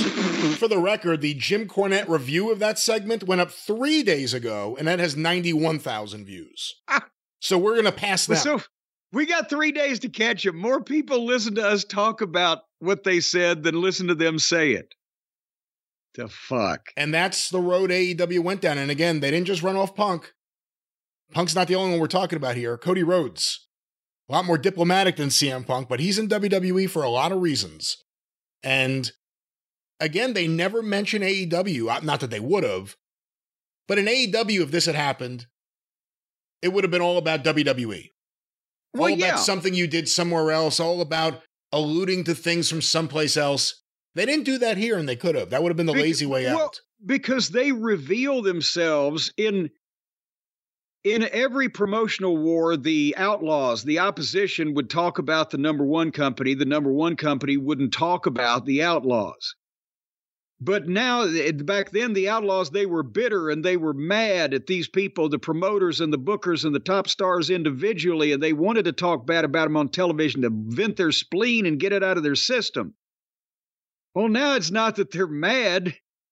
They're marks. And when Tony and any of his guys talk about on their television, well, when you main evented WrestleMania or when you did this or that or the other thing in the WWE, it's because to them that's a bigger deal than where they are now. They're revealing that they subconsciously, because they're marks and they're fans, and the worst kind of fans, marks, that puts them over to everybody as a bigger deal if they've been to the WWE. Or if they can talk about when they were together in the WWE. We used to be friends. Why aren't we friends? I want to be friends. We were all friends in the WWE. Well, you know, the first ooh you brought up before, the reactions of the crowd, I think the first one may have been when Punk said, I want to talk about your dad. Yeah. That got the first reaction. Well, hold on. We've run off and left some of the people who didn't go to YouTube or see it. It was the 10 o'clock hour on Raw, but they started at 9:53 Eastern, 7 minutes till. Cody did his entrance first, and people sing his shit, and whoa! And he got the big pops. And when he got in the ring before he could speak and really say anything, suddenly the music transitioned, and it was like Mussolini in New Orleans. That works. See, there you go. Keep going. Baked oysters, if you please. Now it's but lazy. Anyway, now you're lazy. They got another big pop, and there was more big reactions. And Punk got in, and Punk and Cody shook hands. And when they brought the music down, Punk got chants, but then some people were, and they started chanting for Cody. And their whole interview, they even had the proper expressions on their faces and the proper tension in their body language, where they started out casually speaking with a little edge to it, but as friends and nicely, and it escalated like it would if they were really doing it. And you know, but the story of it was basically Punk saying, hey, we're friends, and on Sunday morning, I hope that we're still going to be friends. And Punk wanted to talk about your dad, and ooh. And Punk said that Dusty called him in 2007 when Cody went to Ohio Valley Wrestling. So I'm sending my son to OVW. Keep an eye on him. And Punk told Cody how proud he was of him because he didn't fall into the traps and vices of many of our contemporaries, and he didn't have to keep an eye on Cody. But on Saturday, it feels like I'm breaking my promise because I won't be looking out for you. I'm going to do what I got to do. And then Cody I said, hey, everybody sees Dusty when they see me, but I've done everything to be my own man. And when I showed up to OVW, by the way, OVW did not get this much goddamn conversation and attention on national TV when we were actually working with them. And now that it was the best years of everybody's life. But Cody admitted he showed up to OVW, a nepotism hire, and Punk had been in the business in the Indies for 10 years. But we got to be friends. And Saturday's bittersweet because there are no friends. But Punk said, well, what about Sunday? I can separate business from personal. Because the business to you is personal. You grew up in it. So how are you going to separate this? And Punk uncorked a fucking brief little promo on how he saw Cody, not Dusty, the first time he met Cody, because he didn't have that background. But two different paths have one similar goal. I mean, this was great shit. And then finally, Punk said, my father was an electrician. He was blue collar. I'm more the American dream than you are. Boom! There it was. Oh, what a line. And then Cody stiffened up a bit. Well, let's talk about the pipe bomb. And so Punk tosses the mic flag off the microphone. And Cody told Punk, well, you inspired people with that to get them to make changes. And then you left. And you didn't do any of that shit. But I walked the walk where you didn't. So that makes me more CM Punk than you. Ooh. Oh, another one. What a line. Oh. Yes. And this is also, I wasn't in the room, but I would be flabbergasted if the writers had more than the first draft and a vague outline on this. This is all Punk and all Cody. And so Punk sold that. He took his jacket off and got up in Cody's face. And it was the fucking The Rock and Hogan or Hogan and Andre or whatever comparison you want. And Punk uncorked it. I can't even begin to describe it. Again, he was on a roll. And then Cody responds. And I'm like, this is great. And then Cody quoted Dusty, quoting John Wayne. And then vowed to go through Punk in the Rumble and started to walk past him. And Punk grabbed Cody's arm and jerked him around. And they went nose to nose again and forehead to forehead. And the crowd was hot and they had dueling chants going. And then each guy kept their eyes on each other and they stepped out on opposite sides of the ring. 17 minutes of gold, Jerry Gold. That, Punk's been involved in several of them, but that was one of the better promo segments of modern fucking wrestling since we've been doing this, isn't it? Punk's been a part of several segments in AEW and WWE that we've said is the modern equivalent of Mid-South Wrestling. It's not exactly the same, but things would be different on TV now than it was in 1984 or 85. But the modern equivalent of what that would be, that feeling you would get watching it. The tone, the intensity, the inflection, That's right. the seriousness of the thing. Serious as far as the guys involved are taking it seriously. Now, do you think they should have, before I say my next comment, I'll ask you the question, do you think they should have had anyone out there to break them up? Should it have been something where they walk off on their own? Or should it have been something where if they're going to go face to face, they should be pulled away? You know, no, they didn't need, and because then we go into the lack of logic when there's going to be a fucking sledgehammer attack in the next segment, nobody comes out. If these two guys are fucking talking mean to each other and about to fight, shit, we better get out there.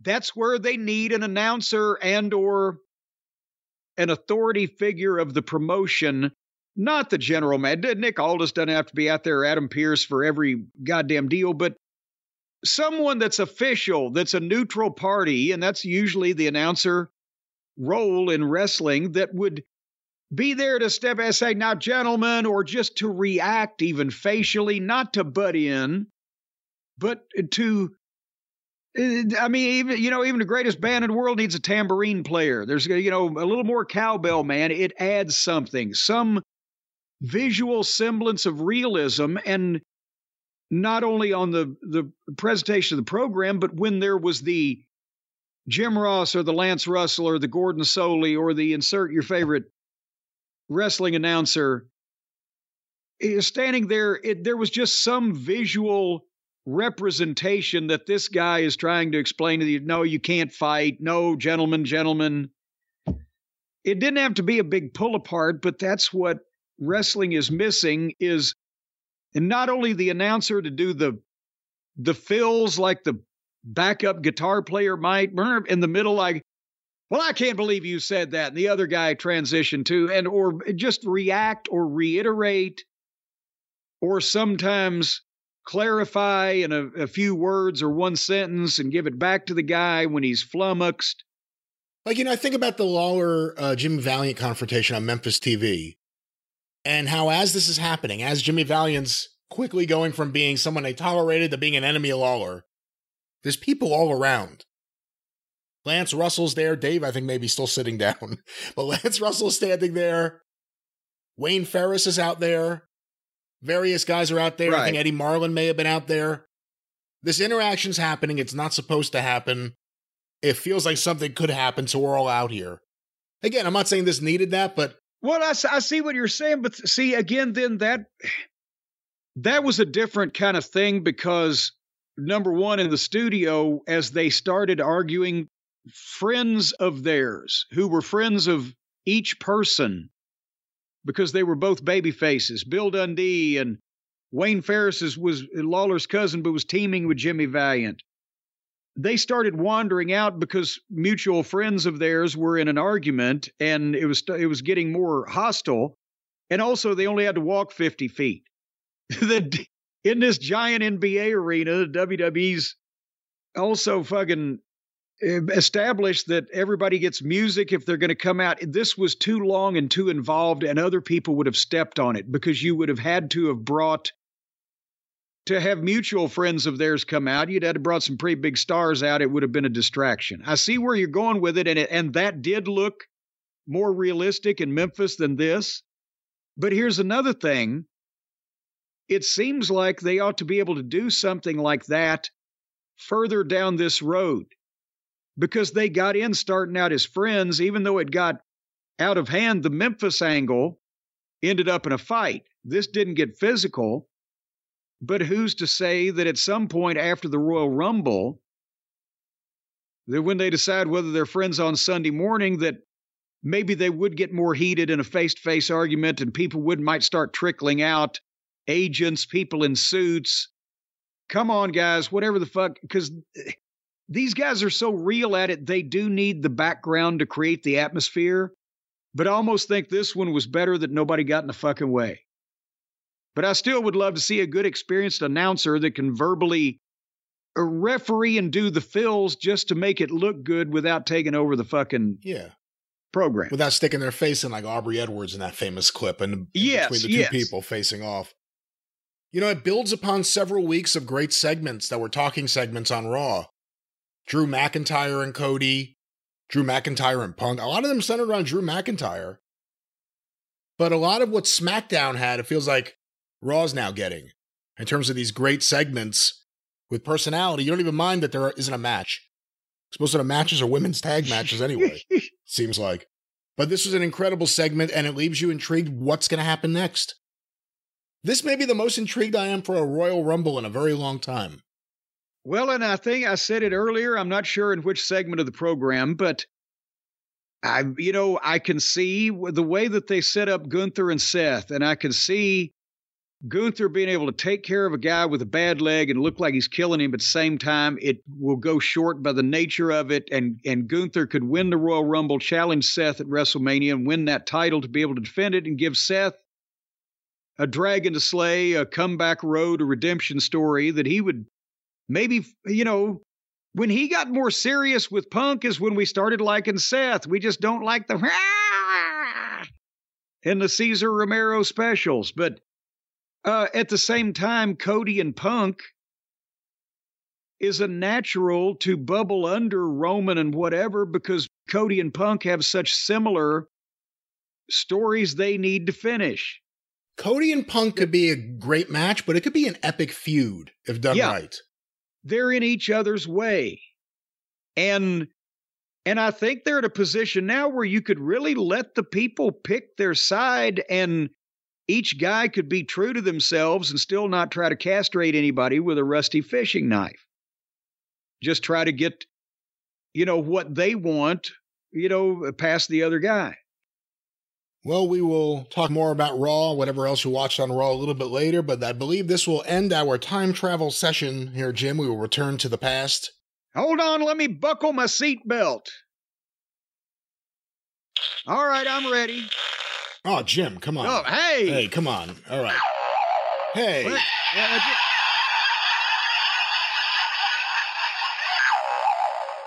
Quit laughing. The doctor told me to wear underwear like that. All right. Well, with that, as we get stupider and stupider here, we will go back to the past. We will see you again in the future.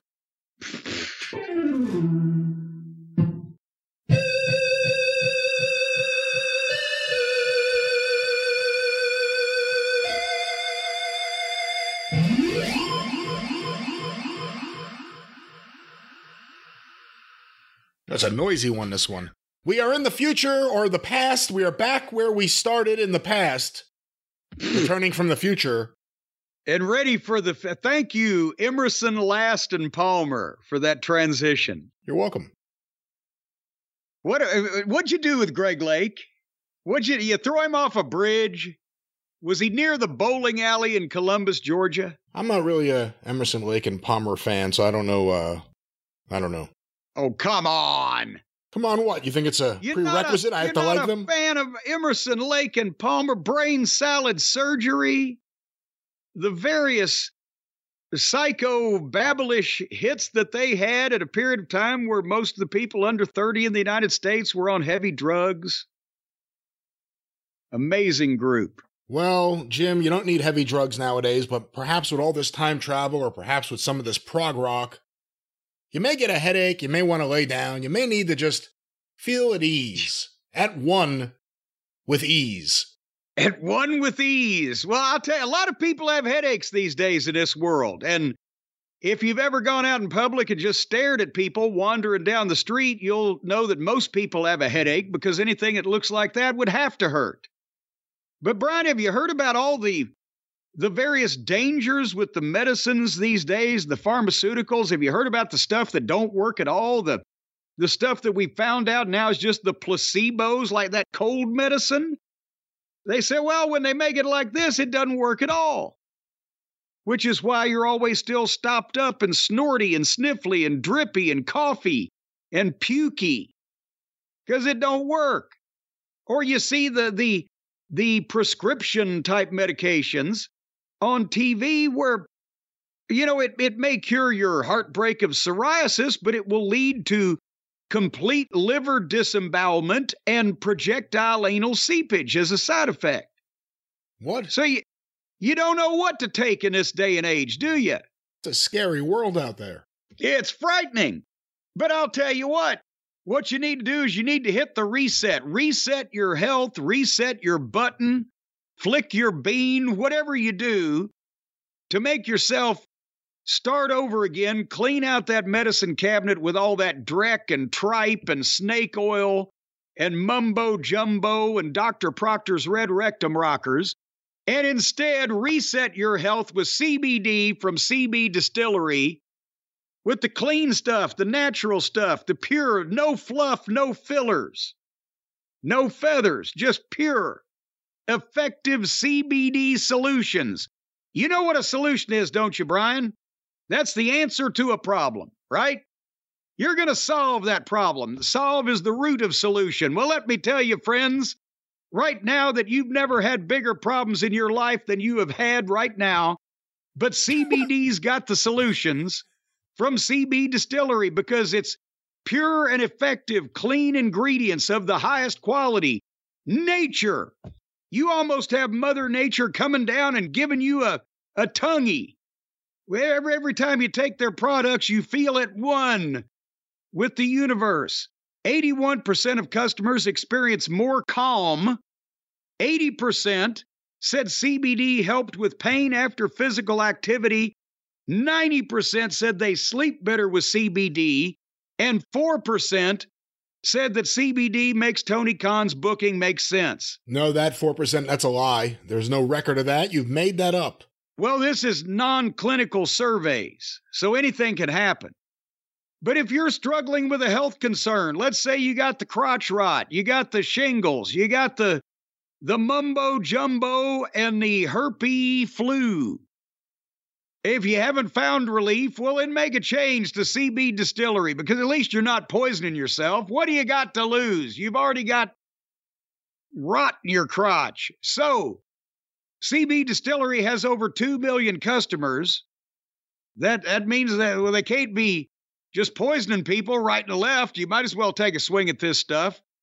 And they've got a solid 100% money back guarantee. If you are still alive, when you ask for your money back, they'll send it to you. And right now, speaking of money, I've got a 20% discount that I'm about to dangle in front of you like a carrot in front of a hungry goat. To get you started on the CBD, all you've got to do is go to cbdistillery.com and use the code JCE for 20% off of your CBD. So actually, you're getting part of a C and then BD. 20% off. It should have 5 letters, and then we could do that evenly. cbdistillery.com. The code is JCE. 20% off of their fine products. Whatever, you just go crazy. Take everything all at the same time. You can hear colors and see sounds. cbdistillery.com, code JCE, 20% off. Where in the world are you going to get 20% off of stuff to make you feel good? Except on a street corner, I guess, in any inner city in America. But nevertheless, it's hard to get a discount under those conditions. You have to make a hurried transaction. Here, you can just go on your computer. Okay, what are you talking about? Can you get back to what you can do here with CB Distillery? Well, yes, you can feel better. You can sleep better. You can have less pain. And you don't have to go downtown on the street corner. And you get 20% off. Yes, you do. With CB Distillery and the so promo save code. Gas, save time. The promo code is JCE. Save gas, save time, save money, save your body, save the planet. Be all natural. Grow your hair out in your crotch and armpits and commune with nature. No, that may go against another sponsor, so let's not say that they should grow out there. I'm just talking about just the women. Once again, CB Distillery promo code JCE. JCE. Yes. Again, 1, 2, 3, JCE. Tom Telly 2. All right, well, we are back in proper form. Jim? Yes? There's so much to talk about. There's just so much. I can't even think of any of it. WWE Raw. Do you remember, have you seen that clip? What? Was it, oh my God. It wasn't when they had, in Georgia Championship Wrestling, one season they had Otis Sistrunk from the NFL. He was a big-time football player. He actually wrestled a couple of matches. One season. And then I think it was the following year. It was, who was the, oh, God damn it, now I've blown the whole story. But who was the big football player? I'm trying to say Ernie Holmes, but he was a boxer. That's what I was wondering. Was it Ernie Holmes? Was he a football player or a boxer? Hold on. Ernie Holmes. But anyway, they brought him out on Georgia Wrestling. Remember, it's like 1981 or so with Gordon Soley. He did an interview, and whoever the guy was, he went blank and couldn't remember the names of any of the wrestlers he was supposed to talk about. And so he said, well, you got, there's so many names running through my mind right now. And it was funny if I could have told it properly or if you actually saw it. It was Ernie Holmes. He was a football player. Ernie Holmes. Okay. Well, Ernie Holmes, I thought was a boxer. That's Larry Holmes. Well, see, I'm all fucked up. But yeah, it was Ernie Holmes. And Gordon said, well, and certainly you've got a lot of people on your trail. Oh, yeah, well, I got, there's There's so many names running through my mind. It's a very Thunderbolt Patterson kind of answer. Yeah, and they were trying to tell the story, or at least somebody Ole had told him to try to tell the story, that he wanted to come wrestle for Georgia Wrestling, but for some reason he was being blocked and denied entry. And, I think if it had fleshed out, they were going to find out that some of the heels were trying to keep him from getting a license to wrestle or whatever. I don't think it got that far. But he just kept saying, over there, blocking me. I don't know why, but they're blocking me. I'm getting blocked. I don't know why. He couldn't get out I'm blocked. They're blocking. I guess because football. He knew that phrase. It was not a good interview. Speaking of things not good in the way of interviews and shows. So this is your show. Where are we going? Uh-huh. Yeah, right there. Yeah, well, at least it'd be peaceful to look up under the lights like diamonds on black velvet, the stars in the sky at night, and hear the crickets instead of what we're doing right now. What do you think of Walter Johnson? I didn't think much of Walter Johnson. He wasn't very good. You want him to be good, and he's just really not good. Well, no, that was the thing. That experiment, and again for the kids, Walter Johnson was a big time football player in the late 70s, and the Sheik tried to, I don't know how that connection was made, but tried to break him in and make him a big star. And that was the year that Sheik had gotten TV back on in Cincinnati on Channel 5 of all, WLW, the most powerful station in the market, but it was at Friday night, Saturday morning from 1:30 to 2:30 a.m. And so you'd sit up at night trying to tickle with your antenna to see Walter Johnson come out and mangle a promo and not wrestle not well. He reminded me of Charlie Cook. Did you ever see Charlie Cook or remember Charlie Cook? I've seen a little bit of Charlie Cook in Florida.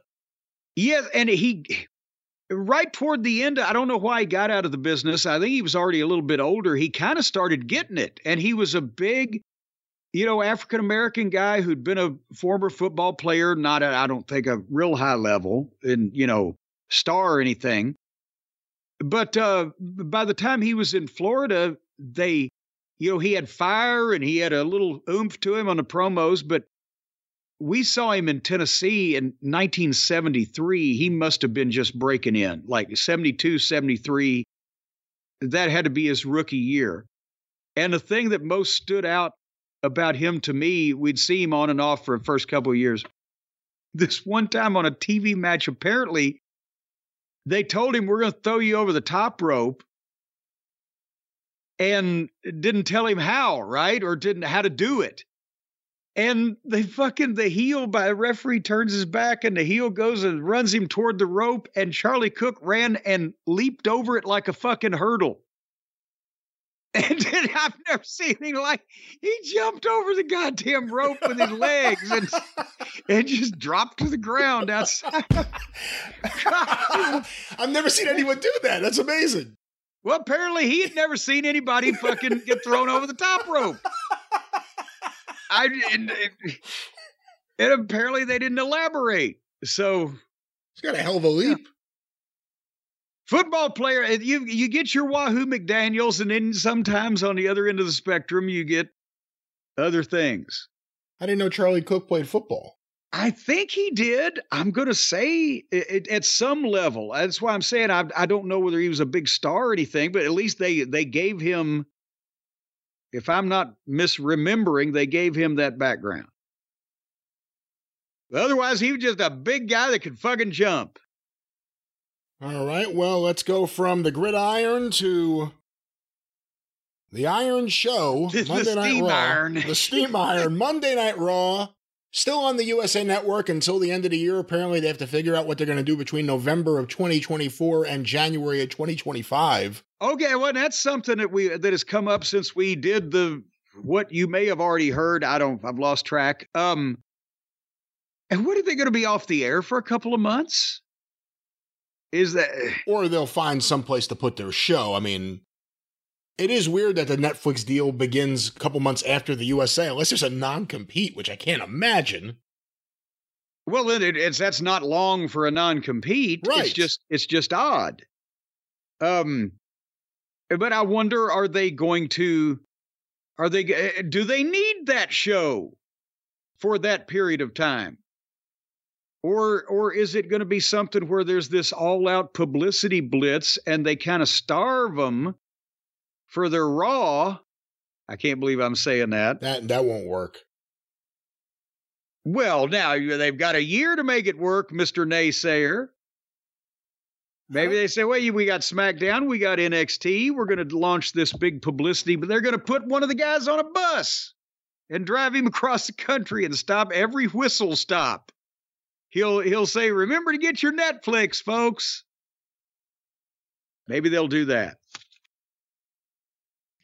1,600 episodes is what they have done when they got to New Orleans on, what was this past Monday? January the 22nd? Yes. 22nd. 22nd.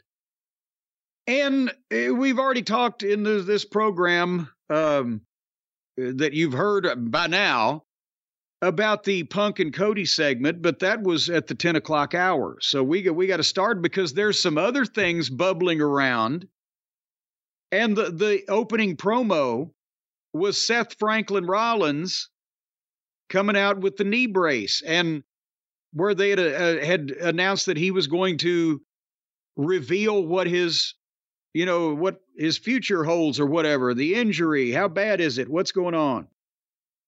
And I think a lot of people were aware of this, even though it just happened the previous week, because they not only sang "Whoa" for a while, which they normally do, but then there was an organic round of appreciation applause, and then a "Thank you, Seth" chant. So, and I mean, also he came out with a knee brace on over the pants of his Cesar Romero special, but he wasn't like overly limping or on crutches or whatever. So unless they knew, Brian, don't you think something was up to begin with, they're tuned into it.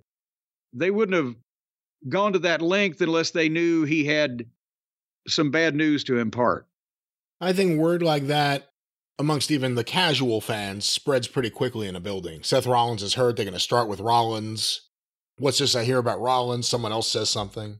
Well, it's even been on, it was advertised where, he's got some infirmity that's going on, but a lot of times still with people that just buy tickets and think I'll go to this as a lark. They're not. When you get to that number, the WWE fans are usually in these buildings for the TVs these days. A lot of them are not the internet fans that hang on every word. But they knew about it. And, I got the feeling this is a big time presentation from this, because you could see that Seth was emotional for real, because he's like, fuck, my knee, I know, how he might feel. But you can see the tear forming up in his eye, and they get the shots. The presentation of it, a star is talking to people that are interested here, and it's working, as opposed to, and like we talked about with Punk and Cody, as opposed to where it seems like they're just talking at them over in AEW these days. But anyway, Seth, last week, the moonsault against Jinder, he felt the knee go. He knew something was up in the back. And he was afraid that he might miss Mania. And he got the MRI results, and they aren't great. The torn MCL and a partial meniscus tear. But surgery would be 3 to 4 months. It sounded like, that he was trying to lead the people down the path that, he's going to miss Mania. And at that point, boom, Gunther music. And he's got some heat now. Have you noticed from the people? And he looks and acts like a main eventer, and he's more relaxed now than he was when he moved up to the main roster and he was a little stiffer. He's more condescending and natural. He's getting into this. And,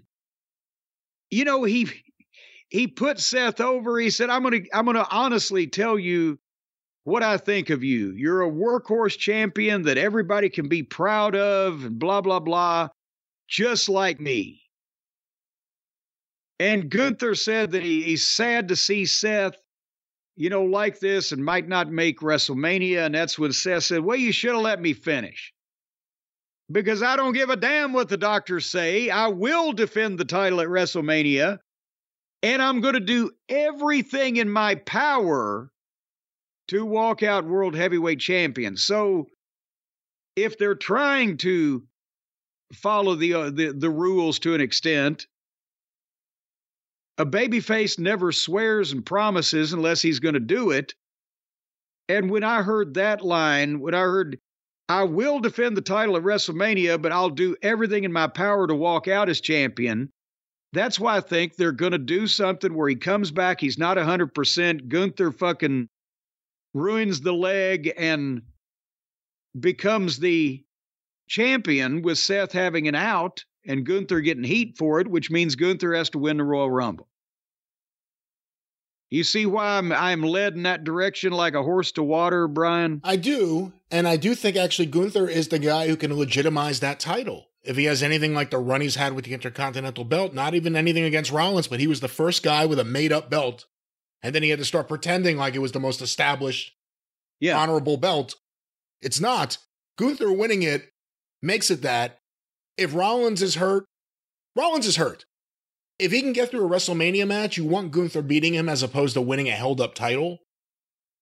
And then, like I said the other day or in the future or whatever it was, Hulk Hogan, when he lost to... When the Ultimate Warrior beat Hulk Hogan at WrestleMania 6, he had to vacate the Intercontinental belt. That way you get the belt off Gunther without him having to lose. There you go.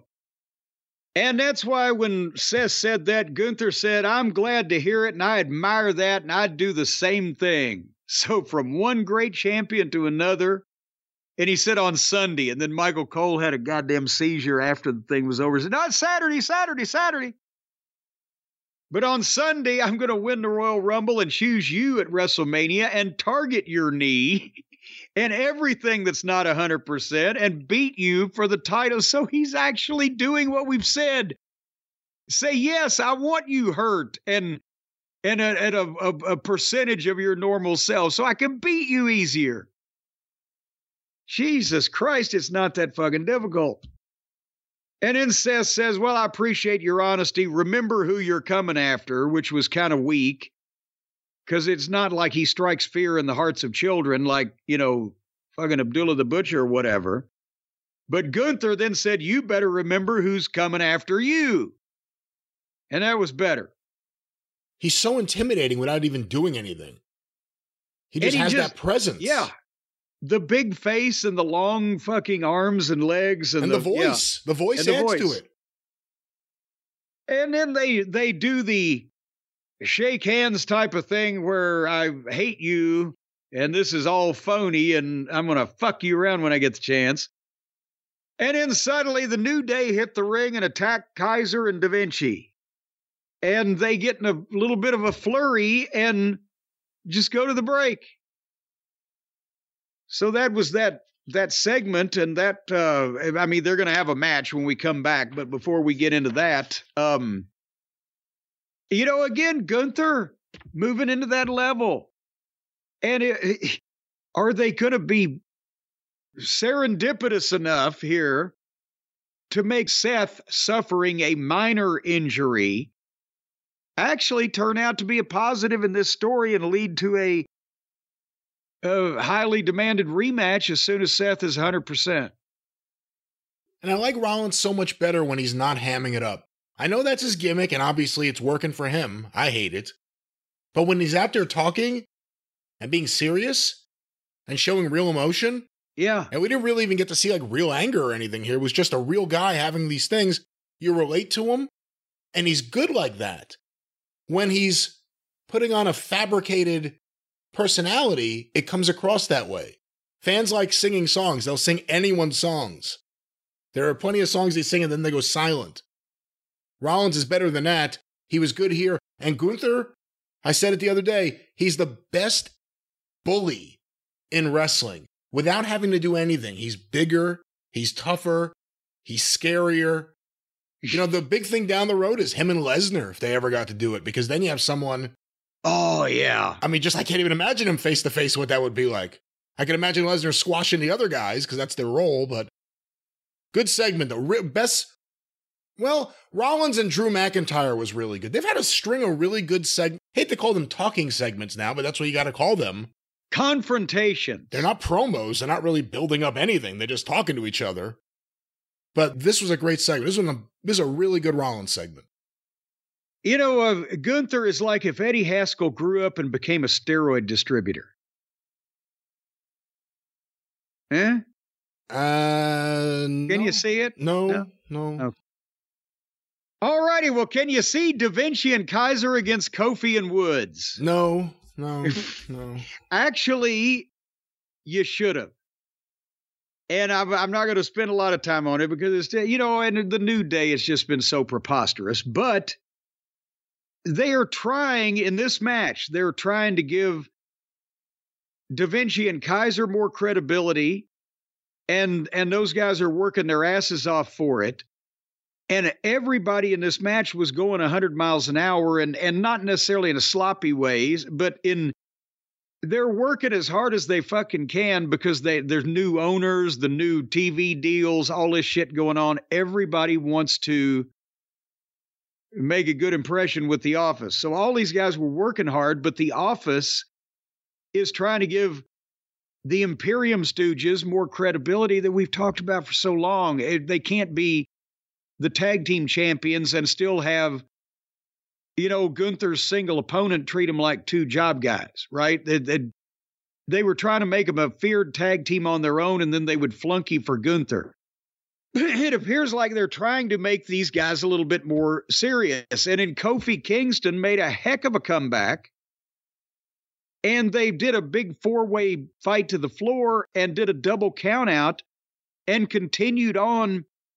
It was the arena fight that you see in AEW all the fucking time that looks like shit, except this one, especially for WWE standards, actually had some violence to it. They laid their shit in. They kept it moving. They had game faces on. There was aggression in the fighting. It wasn't just I put my hand on your head and you put yours on my head and we're going to fight each other through the fucking crowd like Brody and Abdullah in Japan. It was there. And then they got up on an equipment box and Kofi speared them all off through fucking tables to end then they didn't get back up. Imagine that. They had a bunch of people check on them because they went through tables to a concrete floor. And the crowd was chanting, holy shit. And I'll be a son of a bitch if the audio guy or whoever at USA Network wasn't able to bleep shit and leave the holy every single time.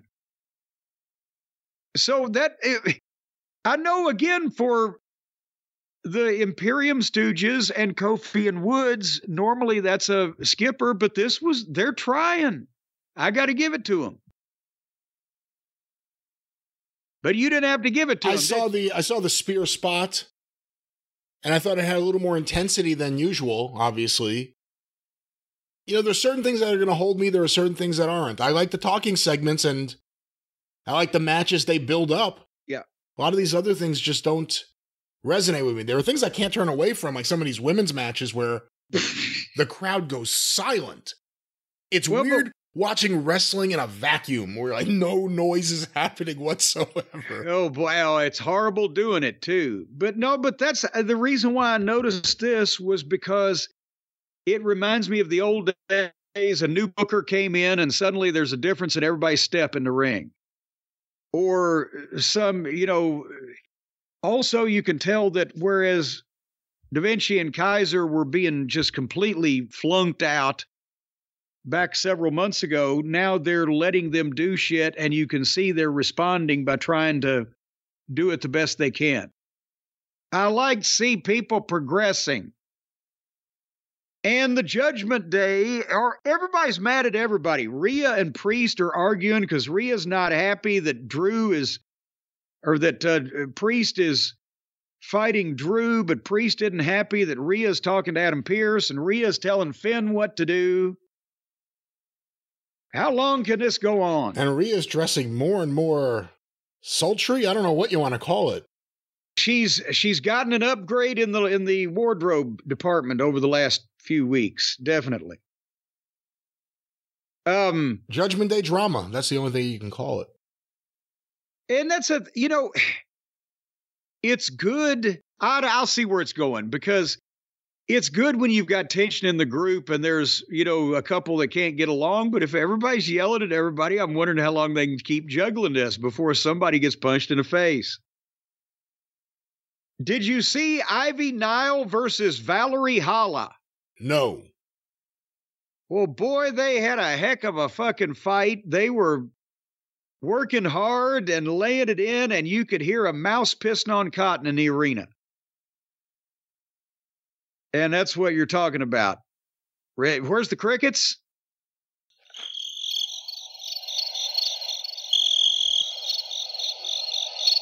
Yeah, that sounded like Hogan slamming Andre compared to what they were getting here in this match. We talk about it with AEW a lot, but you have to be fair, it's WWE too. There's women that belong at the top of the card. Rhea Ripley, Charlotte Flair, Bianca Belair. Becky Lynch has proven herself to be there. If Sasha Banks was there, she's proven herself to be there. There are other people that fans react to. But then there's so many women, and it's almost exclusive to the women, where the crowds go silent. Because they're watching something because it's in front of them, not because it's something they wanted to see when they went there. Women's wrestling will never work if it's just being shoved down the throats of fans that weren't tuning in to see that. Yes. I think women's wrestling deserves a serious, well-funded promotion with top-flight women and not just filling up TV time with anyone you can get who's a body because they're not ready. I didn't watch this match. The fans who were in the building looked like they were watching it, but they didn't want to be there. And they dedicate so much TV time to it. They dedicate so much TV time to it. How much of it is because of the genuine demand for women's wrestling, and how much of it's for other reasons? Are you insinuating that Ivy Nile and Valerie Hala have evidence on some of the higher-ups as to why they were able to get on this television program? No, I'm insinuating that several years back when there was the big cry for give the divas a chance and then, get rid of the divas and make them serious, and Stephanie and Triple H were doing interviews about how they're making women the equal to men. It was something fantastic for publicity and as a talking point. And it's a wonderful idea in a perfect world. But the wrestling fans aren't there. You can't just shove an idea down people's throats. And for one reason or another, and there are plenty of reasons, women's wrestling in America was never at the level of popularity as men's wrestling, or of men's wrestling. And nothing changed. They started having more women on the shows, and people wanted to support the women that were on the shows. And again, there's a Rhea Ripley who is as talented a professional wrestler as anyone, man or female. Male or female, I should say. Or person. Whatever is going on out there. Any of the genders. But there's way too many that aren't up to snuff. And would it hurt women's wrestling if it was less segments, less time devoted to these segments, less women who are not ready being put in these positions, and just a smaller division made up of talented people that fans care about who can work? It's just, you don't see it with the men's division so much. Look, when Gargano and Ciampa came out on this show, the crowd was dead silent. That was frightening for them, because that's supposed to be a babyface tag team. They didn't get any reaction at all. But AEW and WWE have women's matches that aren't good, that are sloppy, and that fans don't even react to. They're silent. Or they're just looking at the wedgie that the girl went to the ring with. And it really has to be addressed at some point. I mean, WWE doesn't have to care, because they got all this money coming in. But that's why I said it from the beginning of AEW. Why do they have a women's division? Where's the demand for that? It still isn't there. You have like 20 fans that are like, we need the women to be presented better. And I'm like, well, we need them to learn how to fucking wrestle. How about you start with that? Present them better. Well, let me bring this up. The idea was that in Japan, when they had the breakthroughs, the hot runs with either the dream pair, the beauty pair, or the crush gals or whatever, they're teen idol women's wrestling stars over there, that they inspired a bunch of young women to like wrestling and blah, blah, blah.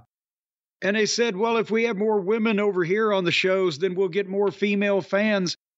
When there were almost never any women on wrestling shows, the crowds in some, whether it Carolinas or Dallas in the day of the Von Erichs, whatever, was 50 to 60% female. Now the cards are 50 to 60% female, and there's almost no women in the audience. How does that work?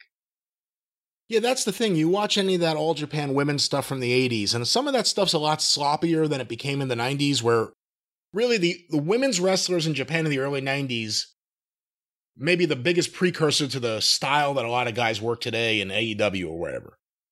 But in the 80s, Dump Matsumoto versus Chigusa Nagayo, it was a little sloppy at times. You got away with it because it was like a world-class crowd. It was screaming girls who cried. Yeah. When Chigusa got her head shaved. It was a different thing. It was a different audience. That audience has never been there in North America for women's wrestling. Now, no one's really tried it. Glow was a joke. I mean, we could all look back at it now and go, oh, the wonderful 80s. It was never a serious thing. The Jeannie Buss funded Women's of Wrestling, or Women of Wrestling, whatever the hell it is. The Women's of Wrestling. The Women's of Wrestling. Apparently the women's do pretty good numbers. I mean, they're in a bunch of markets and they're also on Axis. I think they do better than Impact, which Axis owns, or the parent company owns, and New Japan. But you can't sell tickets to it. But you can't sell tickets and there's no hot audience. There's no people waiting to... Can't sell tickets, let alone you can't sell tickets to a bunch of women who want to be invested in it. So who's the audience? Your idea then is you're selling women's wrestling purely to men who are going to come and react how? It's just not there. Like, no one addresses it the right way. No one presents it the right way. And then you get a bunch of these women that show up in AEW, and who's telling them what to do? The agents there? The Chris Jerichos and people like that? It's put all over the TV shows, but there's very little foundation for the presentation and the way it's being done. I'm not saying get rid of women's wrestling. AEW shouldn't have a women's division. If you want to have matches on shows, do that.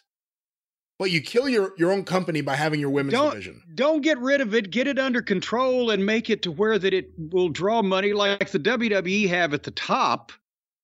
It will draw money, or don't do it, because then why? You haven't seen Dynamite yet, right? I have not. When do you watch this Thunder Rosa match? Listen to the audience reaction. And I've liked Thunder Rosa in the past. Watch the actual match. Watch the work in this match. And she's one of the more polished people there. Watch that match. There are so many problems with women's wrestling that people don't really address because everyone's so busy being invested in how much time they get. But then you give them the time and the ratings drop and they're not good in the ring. And the people don't react to anything.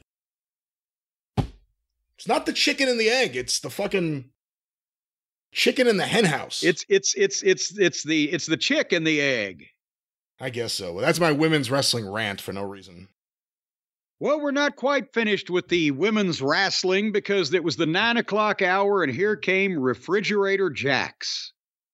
And why? They have a lot of faith in her, putting her at the top of the hour, but at the same time, this segment lasted 3 minutes and it wasn't her talking. And by the way, remember I said when she speaks, it sounds like somebody has implanted Sable's voice box in a fucking recliner couch. She sounds just like that monotone, memorized delivery, but somebody said, no. She sounds more like China. Okay, gas chamber or the electric chair. Pick which one. She sounds like both of them at the same time. And, but anyway, she starts talking and I don't listen, but suddenly out comes Becky Lynch and then out comes Bayley. And they got in a fight and Nia shit-canned Becky over the top rope and leg dropped Bayley and it was over in 3 minutes. So we're going to have to put up with her, I guess, some more. That's the best thing I can say about that. What about you? I can't really say much more than that. Well, at least since it was only 9:03 now. The Rock says, The Rock book says, her on that show. You know, couldn't he just, give her $1 million and keep 29 and all right. But buy her a truck? Well, they went. Film yourself buying her a truck? I thought you said rent her a truck. I was going to say to move out.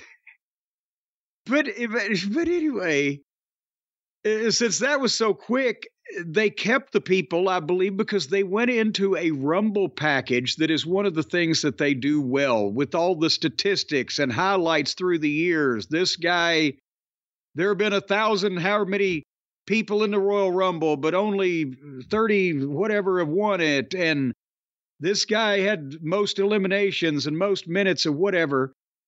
They made it big and they showed all the twists and turns that can happen. And they did another one later on where they highlighted same thing, different statistics and some of the goofy things Kofi Kingston does not to get eliminated, walking on his hands, but the surprise appearances or returns or whatever.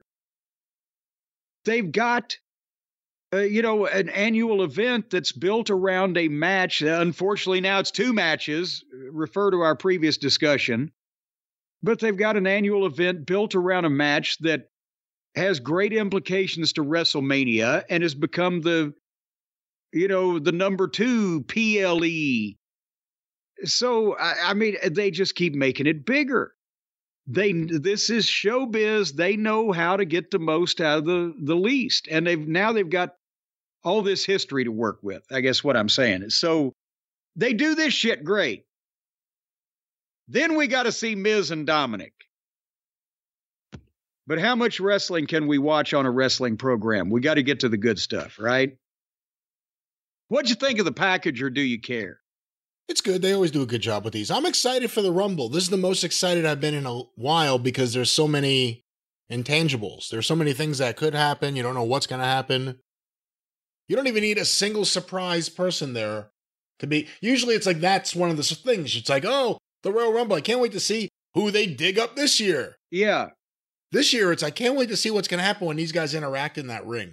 Yeah, all the regular guys, they might have some, but they don't need them. It's always, nice to have somebody that the fans might want to see. But yeah, and with this one, it's not only who wins the Rumble, but it's how are the other people that don't win the Rumble going to get screwed out of it or screw each other over out of it?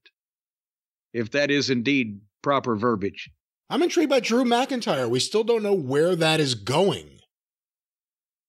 And we'll find out, won't we? I guess so. This weekend.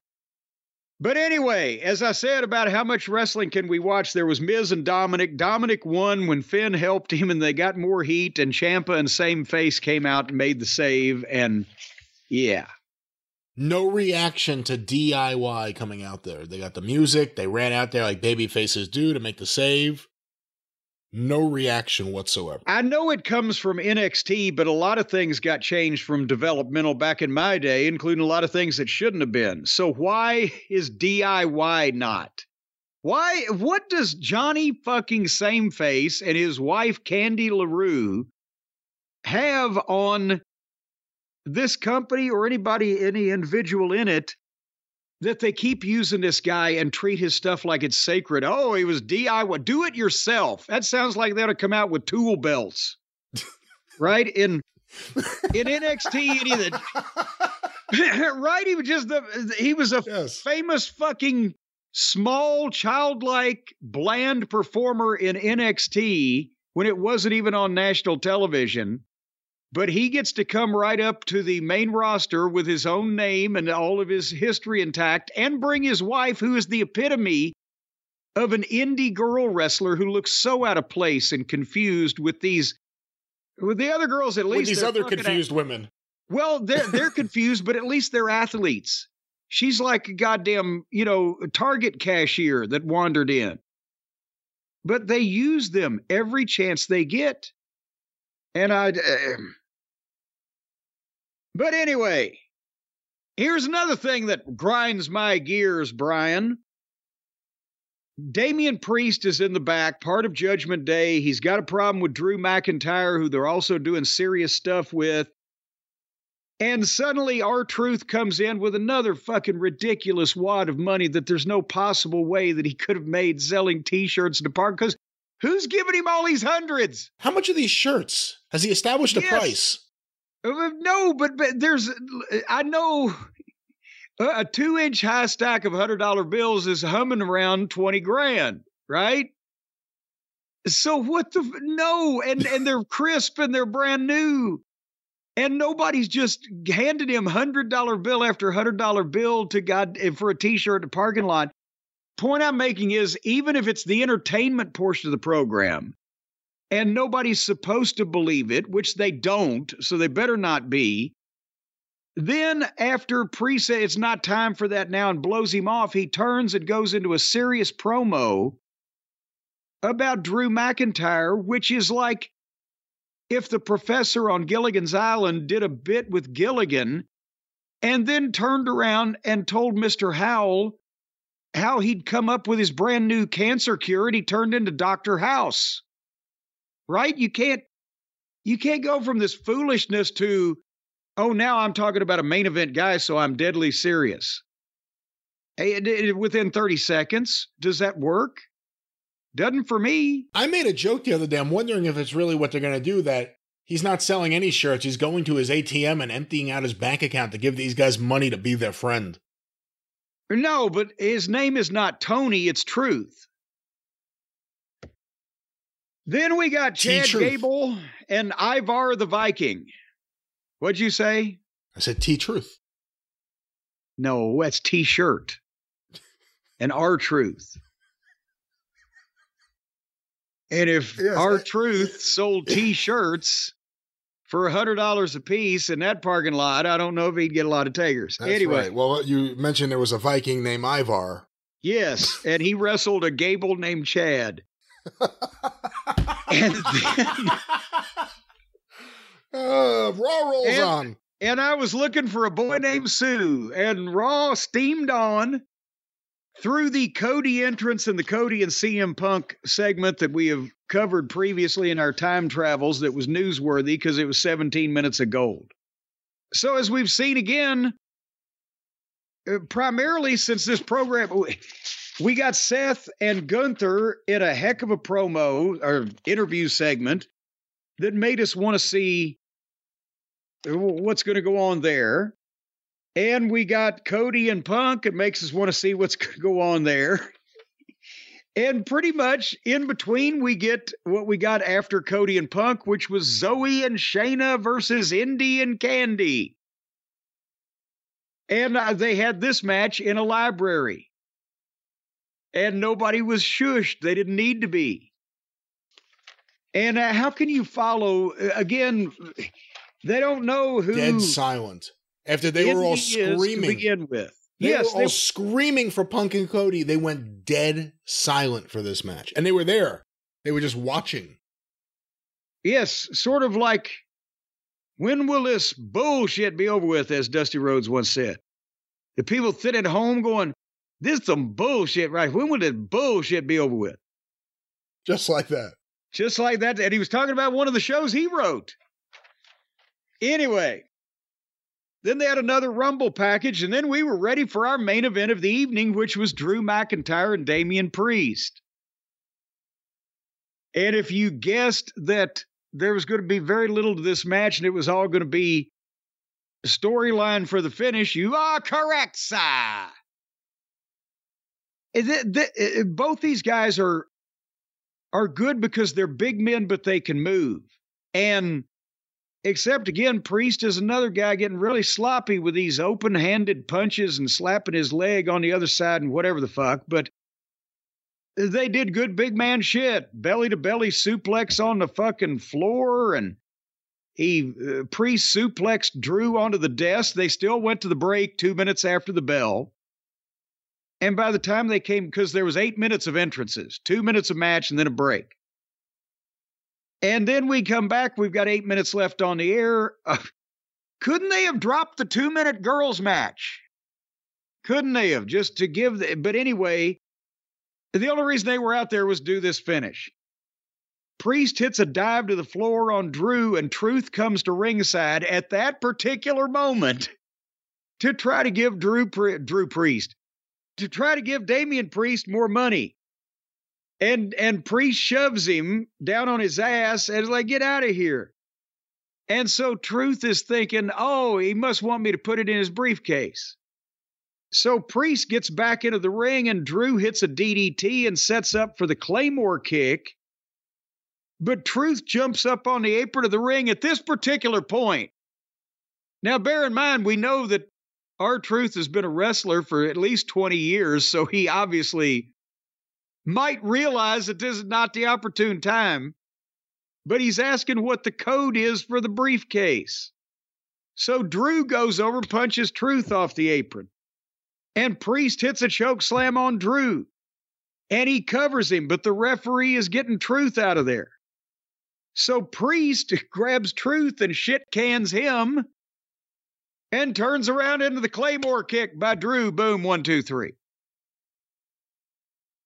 So we literally, we just got, like, on the air at least, 5 or 6 minutes of a match, and then this foolishness of a finish. They're trying to make Drew serious and have him have these dramatic confrontations with people. And whatever Priest is going to do, whether he's going to be the one to get fed up with the Judgment Day or become a babyface out of it, whatever, why are they having, couldn't R-Truth possibly do comedy with Dominic? With it wouldn't hurt. Or JD, Funko, or even Finn. But why is R-Truth being fakely funny, doing things that no human being would do when they're trying to make these other guys serious at this point? I do not understand. Well, it hurts Priest more than anyone in terms of seriousness. Yes. And that was Raw. And that was Raw. Boy, was it. No Vaseline, nothing. Just right in there. Well, I'm trying to transition to anything else, but you made it pretty hard there at the end. Well, that's what she said. Oh, boy. Well, that's what she said. Jim, maybe what she said is, I need a nice business. Maybe what she said is, I need a good online presence, an easy store for people to be able to... Well, no, that's not what I'm talking about. I'm talking about to sell product, to sell... Oh, well, that is a product. It is something that the consumers covet, but you mean like a merchandise, like... drop ship. Knickknacks and pallywhacks and all those type of things. Tidbits. Tum-tum, tilly-toe, the tidbits and the tiddlywinks and the Teletubbies and whatever you want to sell. If you want to sell something, well, there's somebody that's going to buy it no matter what it is. But the selling is the thing, Brian. That's the thing of it. And you got to have your proper online platform in today's high internet, high technology, high pressure environment. You got to have the professionals on your side.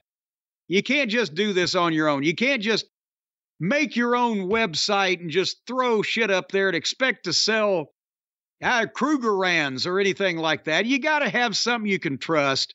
You got to have a big company behind you using their power, knowledge, and expertise. And that's why that we recommend our friends at Shopify. Not only that, but also they're cheap. And by cheap, I don't mean... No, I wouldn't put it that way, no. Well, no, I don't mean in any way flimsy or lacking in quality. I mean inexpensive. Because I'm fixing to tell people how you can get a $1 a month trial period over at Shopify because they power 10% of all the e-commerce in the United States. And if you want to be one of that 10%, you need to get on the ball. Just go to the e-chamber of e-commerce and check these people out. because they're the global force behind Allbirds and Brooklinen and Rothy's. And if they can be the global force behind people who do things like those people. What are you talking about? Well, then that's what it says here. These name brands, they're household words. Brooklinen and Allbirds, they sell Allbirds. They've got everything from penguins to fucking pelicans. And everything in between. Pink flamingos, don't go to John Waters, go to Allbirds. But nevertheless, that's who Shopify is helping out. If they can sell, if they can sell some molting, shit-ridden fucking birds around the world, they can sell whatever you're trying to pawn off on people. No, let's talk about real products for real people. Our audience are real people with real businesses, small businesses, and they can use some help. And even medium businesses. Because Shopify helps you turn browsers into buyers with the internet's best converting checkout. And they can help you from start to finish, from the, hey, let's put on a store, kids, to the all the way to I'm retiring with all the money I've made, bilking people out of money on the internet for my substandard merchandise. You don't even have to be good at this. They can sell anything. They're not selling anything. You're selling it. They're the e-commerce friend that you can have to facilitate these wonderful sales. Yes, and they're going to put this stuff up on the website, on the internet, on the store platform there, and all your stuff's going to be listed, and people are going to send money for it, and Shopify's going to give you a good portion of that. And did I mention $1 a month? Here, I'm going to talk to you about that in a minute, because also Shopify does other things. With Shopify Magic, you can whip up captivating content that converts and generate those instant FAQ answers that everybody wants. And with Shopify bundles, you can create and sell product bundles with ease. They send you a big thing of string and some tape, and you just tie around all these bundles of things, and you sell the whole bundle at a time. Just move this shit. Sell it by the ton. And with Shopify Collective, you can curate products to sell from the brands you love. You don't have to just sell your own stuff. That's going to ridiculously reduce your overhead, not having to pay for merchandise. Just sell shit that belongs to other people.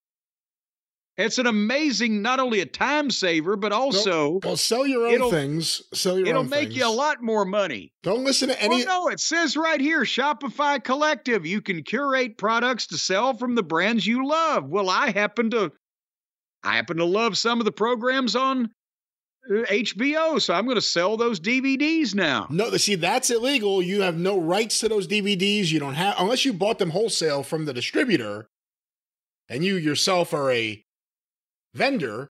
Well, what am I? Don't I just tell them that I'm curating and it's all okay? It's the curating law that they passed here. In what way are you curating? Under the traditional definition of the word curation. It says with Shopify Collective, you can curate products to sell from the brands you love, giving your customers more variety and your business more sales. So if I'm going to sell somebody else's shit, I'm going to make more money on it because I'm not the one that had it made to begin with. See, these are many of the loopholes that you need professional help to work you through when you're in high commerce and big business and e-business and e-commerce. And right now you can sign up for a $1 a month trial period at shopify.com/JCE, all lowercase in that JCE, by the way. Go to shopify.com/JCE, $1 a month trial period. And if they like you and you pass all the background checks, they may elect to continue. Otherwise, you'll be out on your ass, but you'll have the experience. Shopify.com/JCE, one of the big leaders in the e-commerce business around the world. So that's what you're going to hear a lot of. Over and over again. That's right. You'll hear it in your fucking sleep. You'll ask your wife, are we ever going to stop making money? The kids can't sleep. The kids will sleep in very comfortable beds that you will buy with the fine money you'll make selling your products using Shopify. We endorse them. We like them. What's that promo code one more time? JCE, lowercase, and they'll sleep good in the fine beds you'll buy from our friends at Helix Sleep. Well, no, that's a separate. You can't. That's a separate. You can't do that here. Can't do that. But let's shop for a question or two before we get out of here. Maybe a song or two. This email was sent to cornydrivethru@gmail.com from Matthew. No name or town given. Hello, gentlemen. I normally don't find out. Wait a minute. Who's he addressing? I normally don't. Me? It's talking to both of us. I don't know why. Gentlemen. I normally don't find out what's happening in Japan except around Wrestle Kingdom, but it painted a very grave image of New Japan. Except for the main event, all of the marquee matches featured AEW talent working in Japan part-time or somebody leaving. This is before we knew Okada was leaving. Period. AEW has already signed Robinson, White, Shibata, and Ospreay, who seemed to be the plan for when they needed a new top guy. At this point, Tony has most of the people he would have wanted to fly in for Forbidden Door a few years ago. The question is, does this sort of thing tend to happen when promotions partner? Does the bigger company eventually bleed out their partner? Or is this just a product of the new high-budget company entering the market? New Japan had working relationships with every major promotion in the US at one point, and none of them lasted. Fortunately, we have a podcaster who has first-hand experience trying to make a working relationship work. So again, this is talking about New Japan and AEW, but the bigger question, and WWE's being more open about helping promotions that they don't consider competition right now. The question is, do bigger promotions automatically take away the talent and kill the other promotions they work with? Well, bigger promotions automatically take away the talent from all promotions eventually. So the idea is not to have them, to ever taking away your talent. The idea is when you're working with them is to have them take your talent and or give you talent in a fucking smart and level-headed fashion, right? The old story where, Watts would say if he had Waldo Von Erich working for him in fucking Louisiana and Vince Sr. called and said, well, I want Waldo. He was giving him a courtesy call because he was going to pay Waldo twice what, McGurk was paying him at that time. Watts was booking. So, but he was making a courtesy call to the office, and Watts would say, well, of course you can have him on December 1st. Then, Vince Sr. would say, well, here you get a week on Andre, and he'd draw as much money as Waldo would in 3 months. That's the way it used to work amongst territories. This has there's a lot of moving parts in what this question was that Matthew just asked. Number one, it's Tony is being fiscally irresponsible and just booking irresponsible in his own company by signing all these guys at or near the same time period in the same time frame. He gets edge and makes him less valuable, right? He's not going to take these people that, yes, for the hardcore audience, it meant something when they came over for the Forbidden Door show. Well, now there's not even a goddamn revolving door. It's just a wide open archway. Who is Tony's dream talent he's supposed to be bringing in the future for spots, for shots, for big matches, whatever, to please his dream audience or his hardcore audience, when they're all already there and people are going to get sick of him every week because he's going to do the same shit with him he's doing with everybody else, right? So what he's done is he's now plumbed all the action figure stores in the States for their stock and got what he wants in his collection. And now he's raiding the international company because the yen is down and the blah, blah, blah. But he can't use all those people at the same time. He doesn't need them all at the same time because he can't get barely 2 or 3 people over in his company right now individually. But if it were the territory days, again, there would be some give and take amongst the promoters, large and small, and even with me and the WWF at the time, especially when Jim Ross was involved in the office, they understood that we were trying to give people the territory experience as best we could, whether it was in Smoky Mountain or in OVW, so that they would be more valuable to a national television company. You can't go from playing pickup ball in the backyard or on the playground to fucking playing in the NBA, that whole story.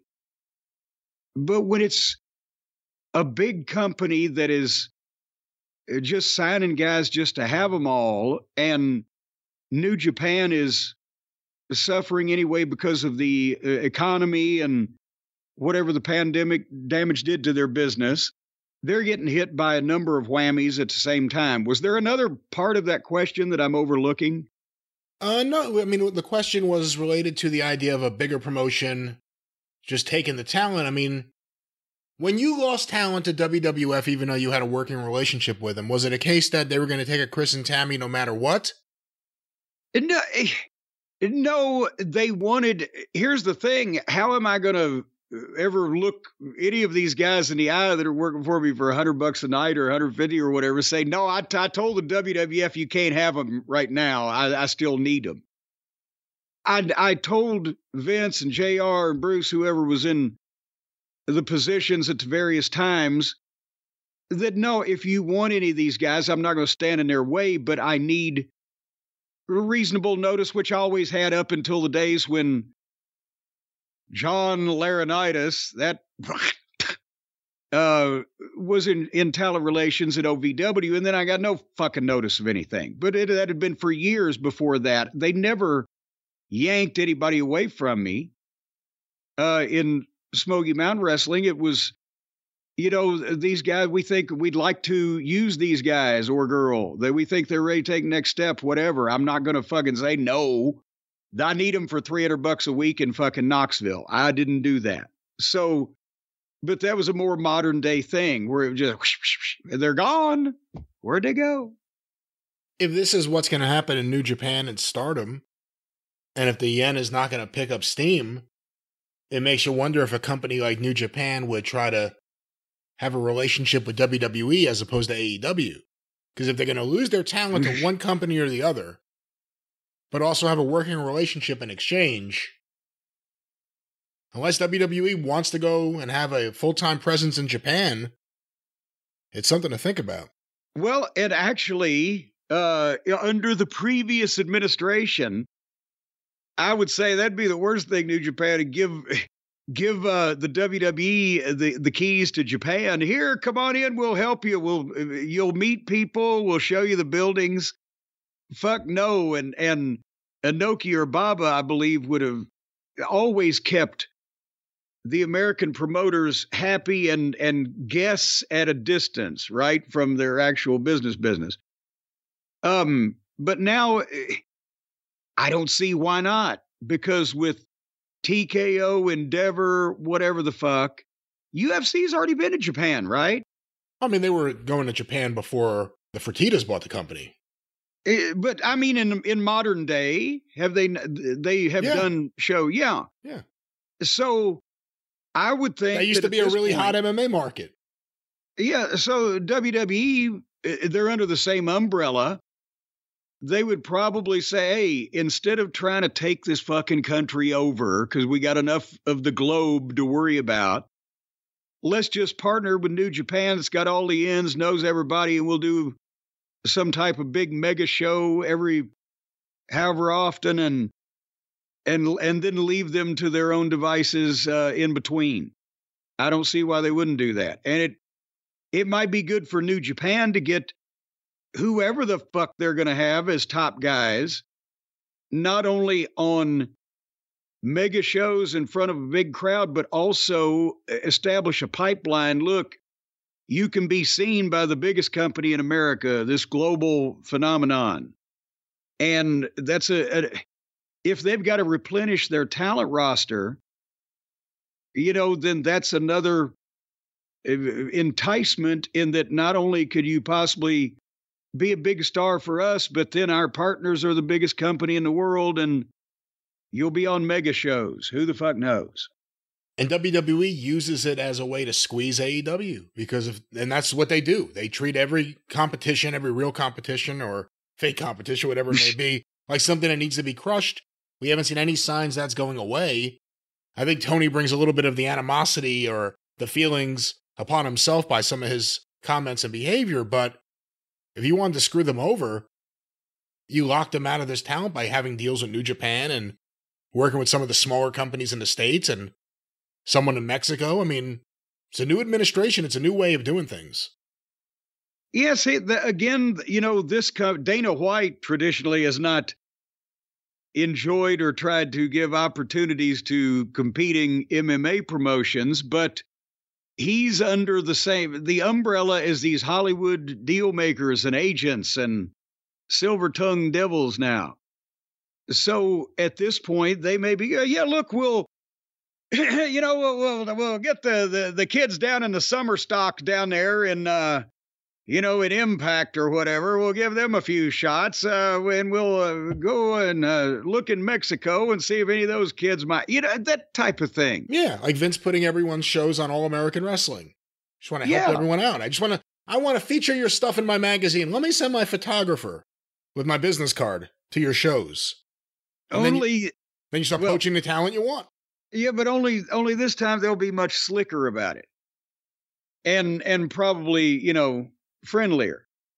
But it's nothing new. But that's the thing that Tony, if he collects everything except the stuff that contractually he can't get, and then he's stuck with all of them. He has no big bombshell. He has no big. I don't know. I think how many. Remember, we counted, what was it? Maybe it was almost 2 years ago now.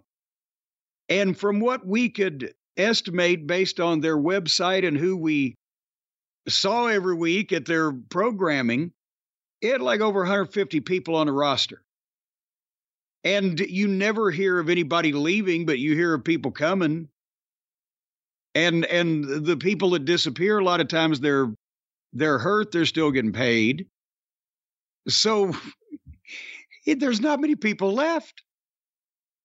Well, there's not much show left either, Jim. We have a lot going on this weekend, a lot of things to cover. We're going to end this now, but let's get a song or two because it's been a while. This one's sent to CornyDriveThru@gmail.com with no name attached. Please enjoy the attached theme song. Let's give this a shot. It can go either way. And we don't know who to blame. Corny hates twinkle toes. Tony loves sniffing blow.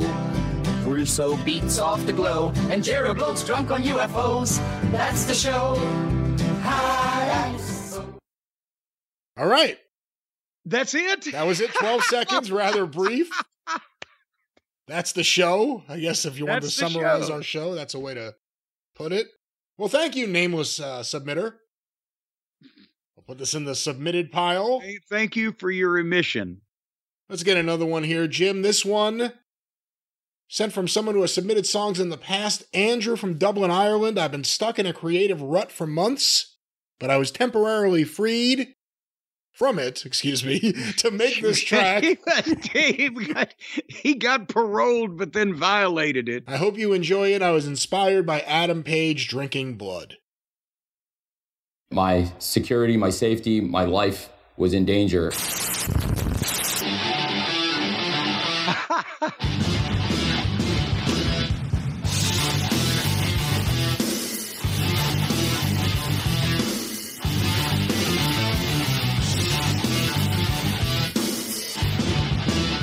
Look in my eyes, what do you see? Cocaine, weed, and ecstasy. I know the wrestlers, I'll sign them all. I'll book everyone you want to see. Oh, I'm the Richie Rich of wrestling. Like Billy Corgan and Inoki. I'm the Richie Rich of wrestling. The Richie Rich of wrestling. The Richie Rich of wrestling. Complete fucking idiot. That's fucking bullshit.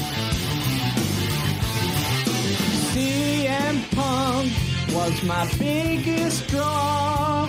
He exposed my biggest flaw, that I'm a cook for the elite. Waste my inheritance and do as they please. Like Mussolini with extra cheese, rolled or fried, the cow must die. I read the thing prompted to me. I'm the dead-eyed face on your TV. Oh, I'm the Richie Rich of wrestling. I exploit marks. Courtney hates me. Dave Meltzer jacks me off for free. Oh, I'm the Richie Rich of wrestling. Like Billy Corgan and Inoki. I'm the Richie Rich of wrestling. The Richie Rich of wrestling. The Richie Rich of wrestling. 89,000 people said, what the fuck is going on here? And chose to leave. Adam Page, drinking blood. He is the little engine that could. I really wish that I could be my hero, Orange Cassidy.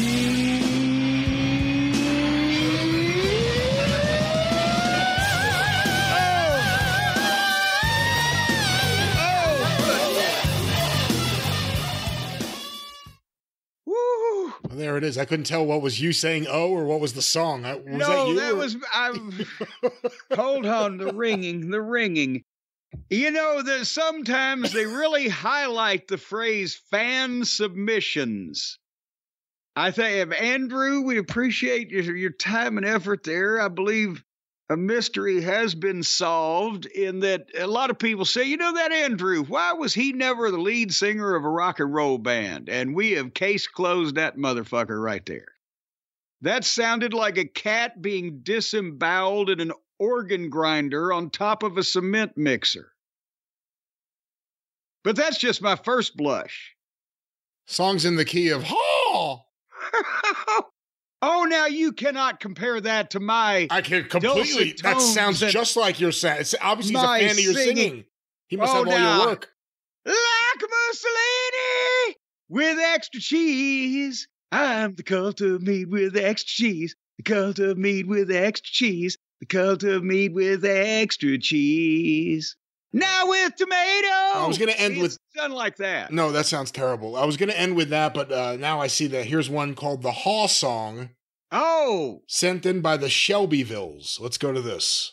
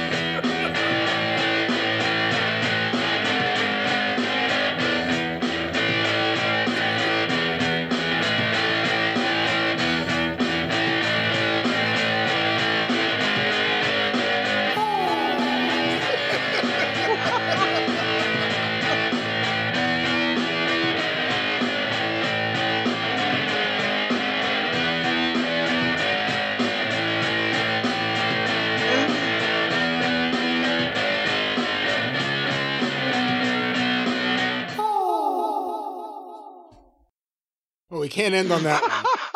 What the hell was that?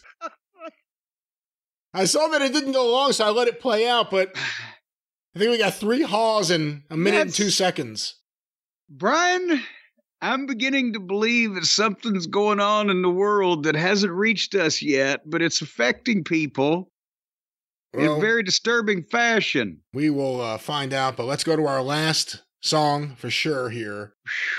This one is sent to cornydrivethru@gmail.com from Maya Paz and Nicole Rink, who is the song producer.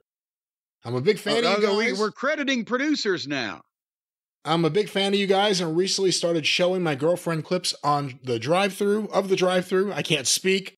On the drive-thru. I've been showing my girlfriend clips on the drive-thru. On the radio. Whoa, whoa, whoa, whoa, on the radio. She thinks you guys are hysterical and also loves Philly cheesesteaks. So she got a kick out of your cheesesteak and hot dog debate.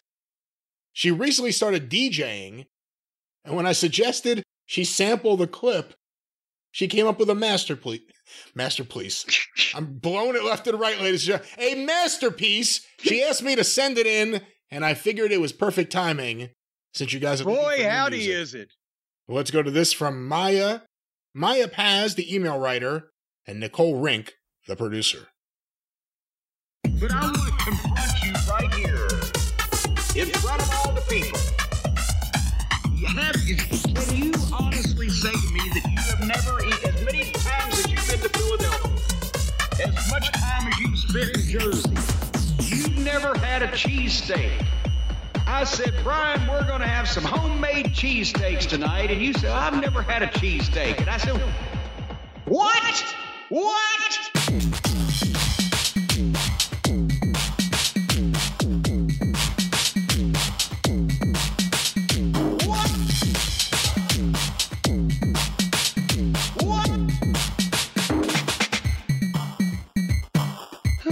Back in the day, they used to have the best corn. The best corn on a cob ever.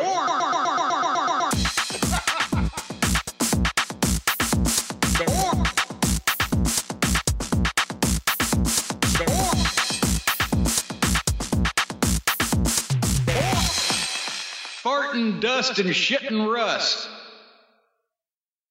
All right, I'd like to know what nightclub where are they playing that? What club are they playing that in? Brian, we've officially become cable access podcasting. This is really something. Where are all of our talented listeners and contributors that used to bless us with their artistic masterpiece? And we appreciate the effort on the part of the cheesesteaks there. Yeah, suddenly, I'm a musical genius. Doesn't sound so bad anymore, does it, out there, ladies and gentlemen? Shut, at least it's over with quicker. All right, well, with that, thank you to Maya and Nicole for sending that in. Our former listeners, Maya and Nicole. We apologize to anyone in those clubs having to hear our sounds over those beats, but with that, the drive-thru is closed.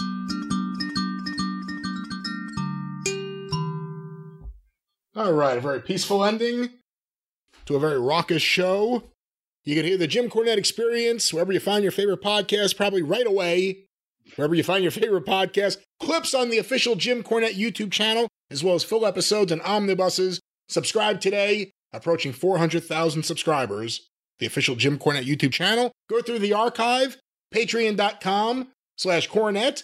$5 a month gets you access to the archive going back to 2013, over 10 years ago. Patreon.com/Cornette. Follow Jim on Twitter at @TheJimCornette. Follow me on Twitter at GreatBrianLast. The Wrestling News, wherever you find your favorite podcast. And of course, Arcadian Vanguard at Super Podcasts or on Facebook, Facebook.com/Arcadian Vanguard. Cornette's Collectibles at JimCornette.com. What's going on, Jim? Oh, for heaven's sake, you know very well. Well, just go to JimCornette.com and look at the banners of the Midnight Express and Heavenly Bodies action figure tag team sets and feast your eyes and fantasize. They go on sale February 10th. It's too bad you couldn't make the Dr. Tom Pritchard have like a spring arm that would play with its own hair. But check it out today at JimCornette.com. Of course, the drive-thru is brought to you by the Law Office of Stephen Pinu. Let's say 888-877. Jim wins 50-Steve. There you go. 877-50-Steve. The Law Office of Stephen P. New. Get even with Stephen New. LawOffice.com. But until the experience, right away, and the drive-thru next week, wherever you find your favorite drive-thru. For Jim Cornette, I'm the Great Brian Last. Tally-ho! You know, he changed shampoo and cured that.